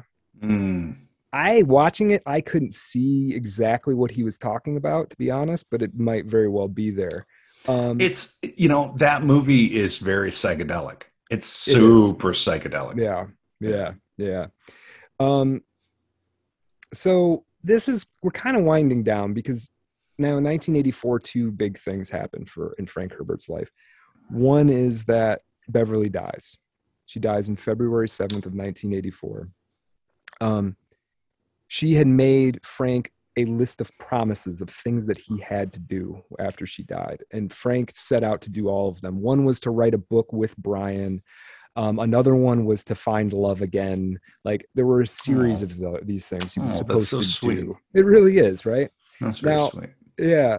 Very American. Yeah. And Frank does, despite the fact that he, there's no real talk about him being someone who caroused or stepped out on Beverly. He does, he gets married in 1985. He gets married to a much younger woman, Teresa Shackelford. The Dune film has come out. So in 2 years, his wife has died. The Dune movie comes out. It's a terrible disappointment at the box office. He makes some money, but he was counting on ongoing royalties on profit, right? So it's like, now what? Oh my God. Right. God. I mean, you're probably expecting millions, right? Oh, this is going to be Star millions. Wars. It's going to be Star Wars part 2. Yeah. Right. Brutal. And then 1986, and he's got some other books. There's a book in 1982 that comes out, White Plague, which is about Irish politics, but there's also like a genocidal pandemic that goes on at the same time. It's kind of crazy, but it was actually pretty well received apparently. Yeah, maybe thinking about that. But yeah, so 1984. Now we're kind of winding down because 1986, Frank gets diagnosed with cancer. Now he had struggled in grief over Beverly, like losing his mind, couldn't sleep, making crazy phone calls to people, all these things, just as you would, you tied your life to this person. Can't even imagine. Yeah. And she dies and she's 57, right? Yeah, it's like that's too you're supposed to, and like I said in the beginning, she did manage to survive. I was like, we were finally getting to enjoy our accomplishments. Right. And, right, we had right, another right. 10, 20, 30 years ahead of us and that we were supposed to do this. And so Frank kind of loses it and he gets cancer. And I don't think you can separate the stress of that. It does feel a little bit like it's one of these, like, somebody dies and then their spouse dies a year later. It feels a little like that. 1985, he gets cancer. First, they think it's diverticulitis. Then they think it's Crohn's disease, blah, blah, blah, blah, blah. Ends up it's cancer. He goes through a series of treatments. They cut some of the cancer out. They do something called hyperthermia, which they heat your body up to 108 degrees Fahrenheit to try and kill the cancer cells. He goes through chemotherapy, all this stuff. And then ultimately, he's in the hospital for a procedure in 1986, February 11th of 1986, 2 years and 4 days from the day that Beverly died. And he's sitting in his hospital bed on the typewriter and he has a pulmonary embolism and he passes away at age 66. His last book, Chapter House Dune, had come out shortly before that. He was working on the next Dune. But that was it. And despite the fact that he was sick, it was kind of a surprise for everybody. It was a surprise for Brian, his son, who'd managed to kind of knit a relationship together with him again. And it was a surprise for, all of his friends and all the people who cared about him. And everybody was looking forward to the next installment of Dune for sure. So yeah, I guess we always leave these on a sad note a little bit. But yeah, that's the life of... That's the life of Frank Herbert and Frank Herbert table. Yeah. Boom. You did it. You got it done. Yeah. Yeah. It's good. Brilliant, man. And brilliant. If you haven't read the books, see the movie. Just read the first book. Read Dune. It's so good. It's so good. And this is two guys who are kind of picky about this sort of thing. Yeah, I don't thumbs up everything or even most things. It's so good. It's essential reading. Dune is the thing. Dune is the thing that you, when you're 14 or you're 16 or you're 26, just read Dune. It's so good. Yeah. It will give you insights into. And literally have a copy around of it in case some teenager is curious. Yes. In case whoever, a nephew, a neighbor kid, somebody might want to, read if you're the one that gave them Dune, you might just change their life. So. That's right. What do we have on the After Dark episode, Brad? What's coming up? A couple things for you Patreon folks, and sign up on Patreon if you want to talk about this. We're going to go deeper into the Frank Herbert drug angle. I've got some other stuff that Brian Herbert helpfully left out of the biography, but I've got a couple of other things. And then we're going to talk about a couple of bad Dune takes that have been floating around on Twitter that I thought were worth talking about. The new movie is not psychedelic enough. That's a fair criticism. It is I agree. And I love the new movie, but artofdarkpod.com. I'm Kevin Kautzman, and this is Brad Kelly. Yeah. Thanks for listening, everybody. Dynamite. All right.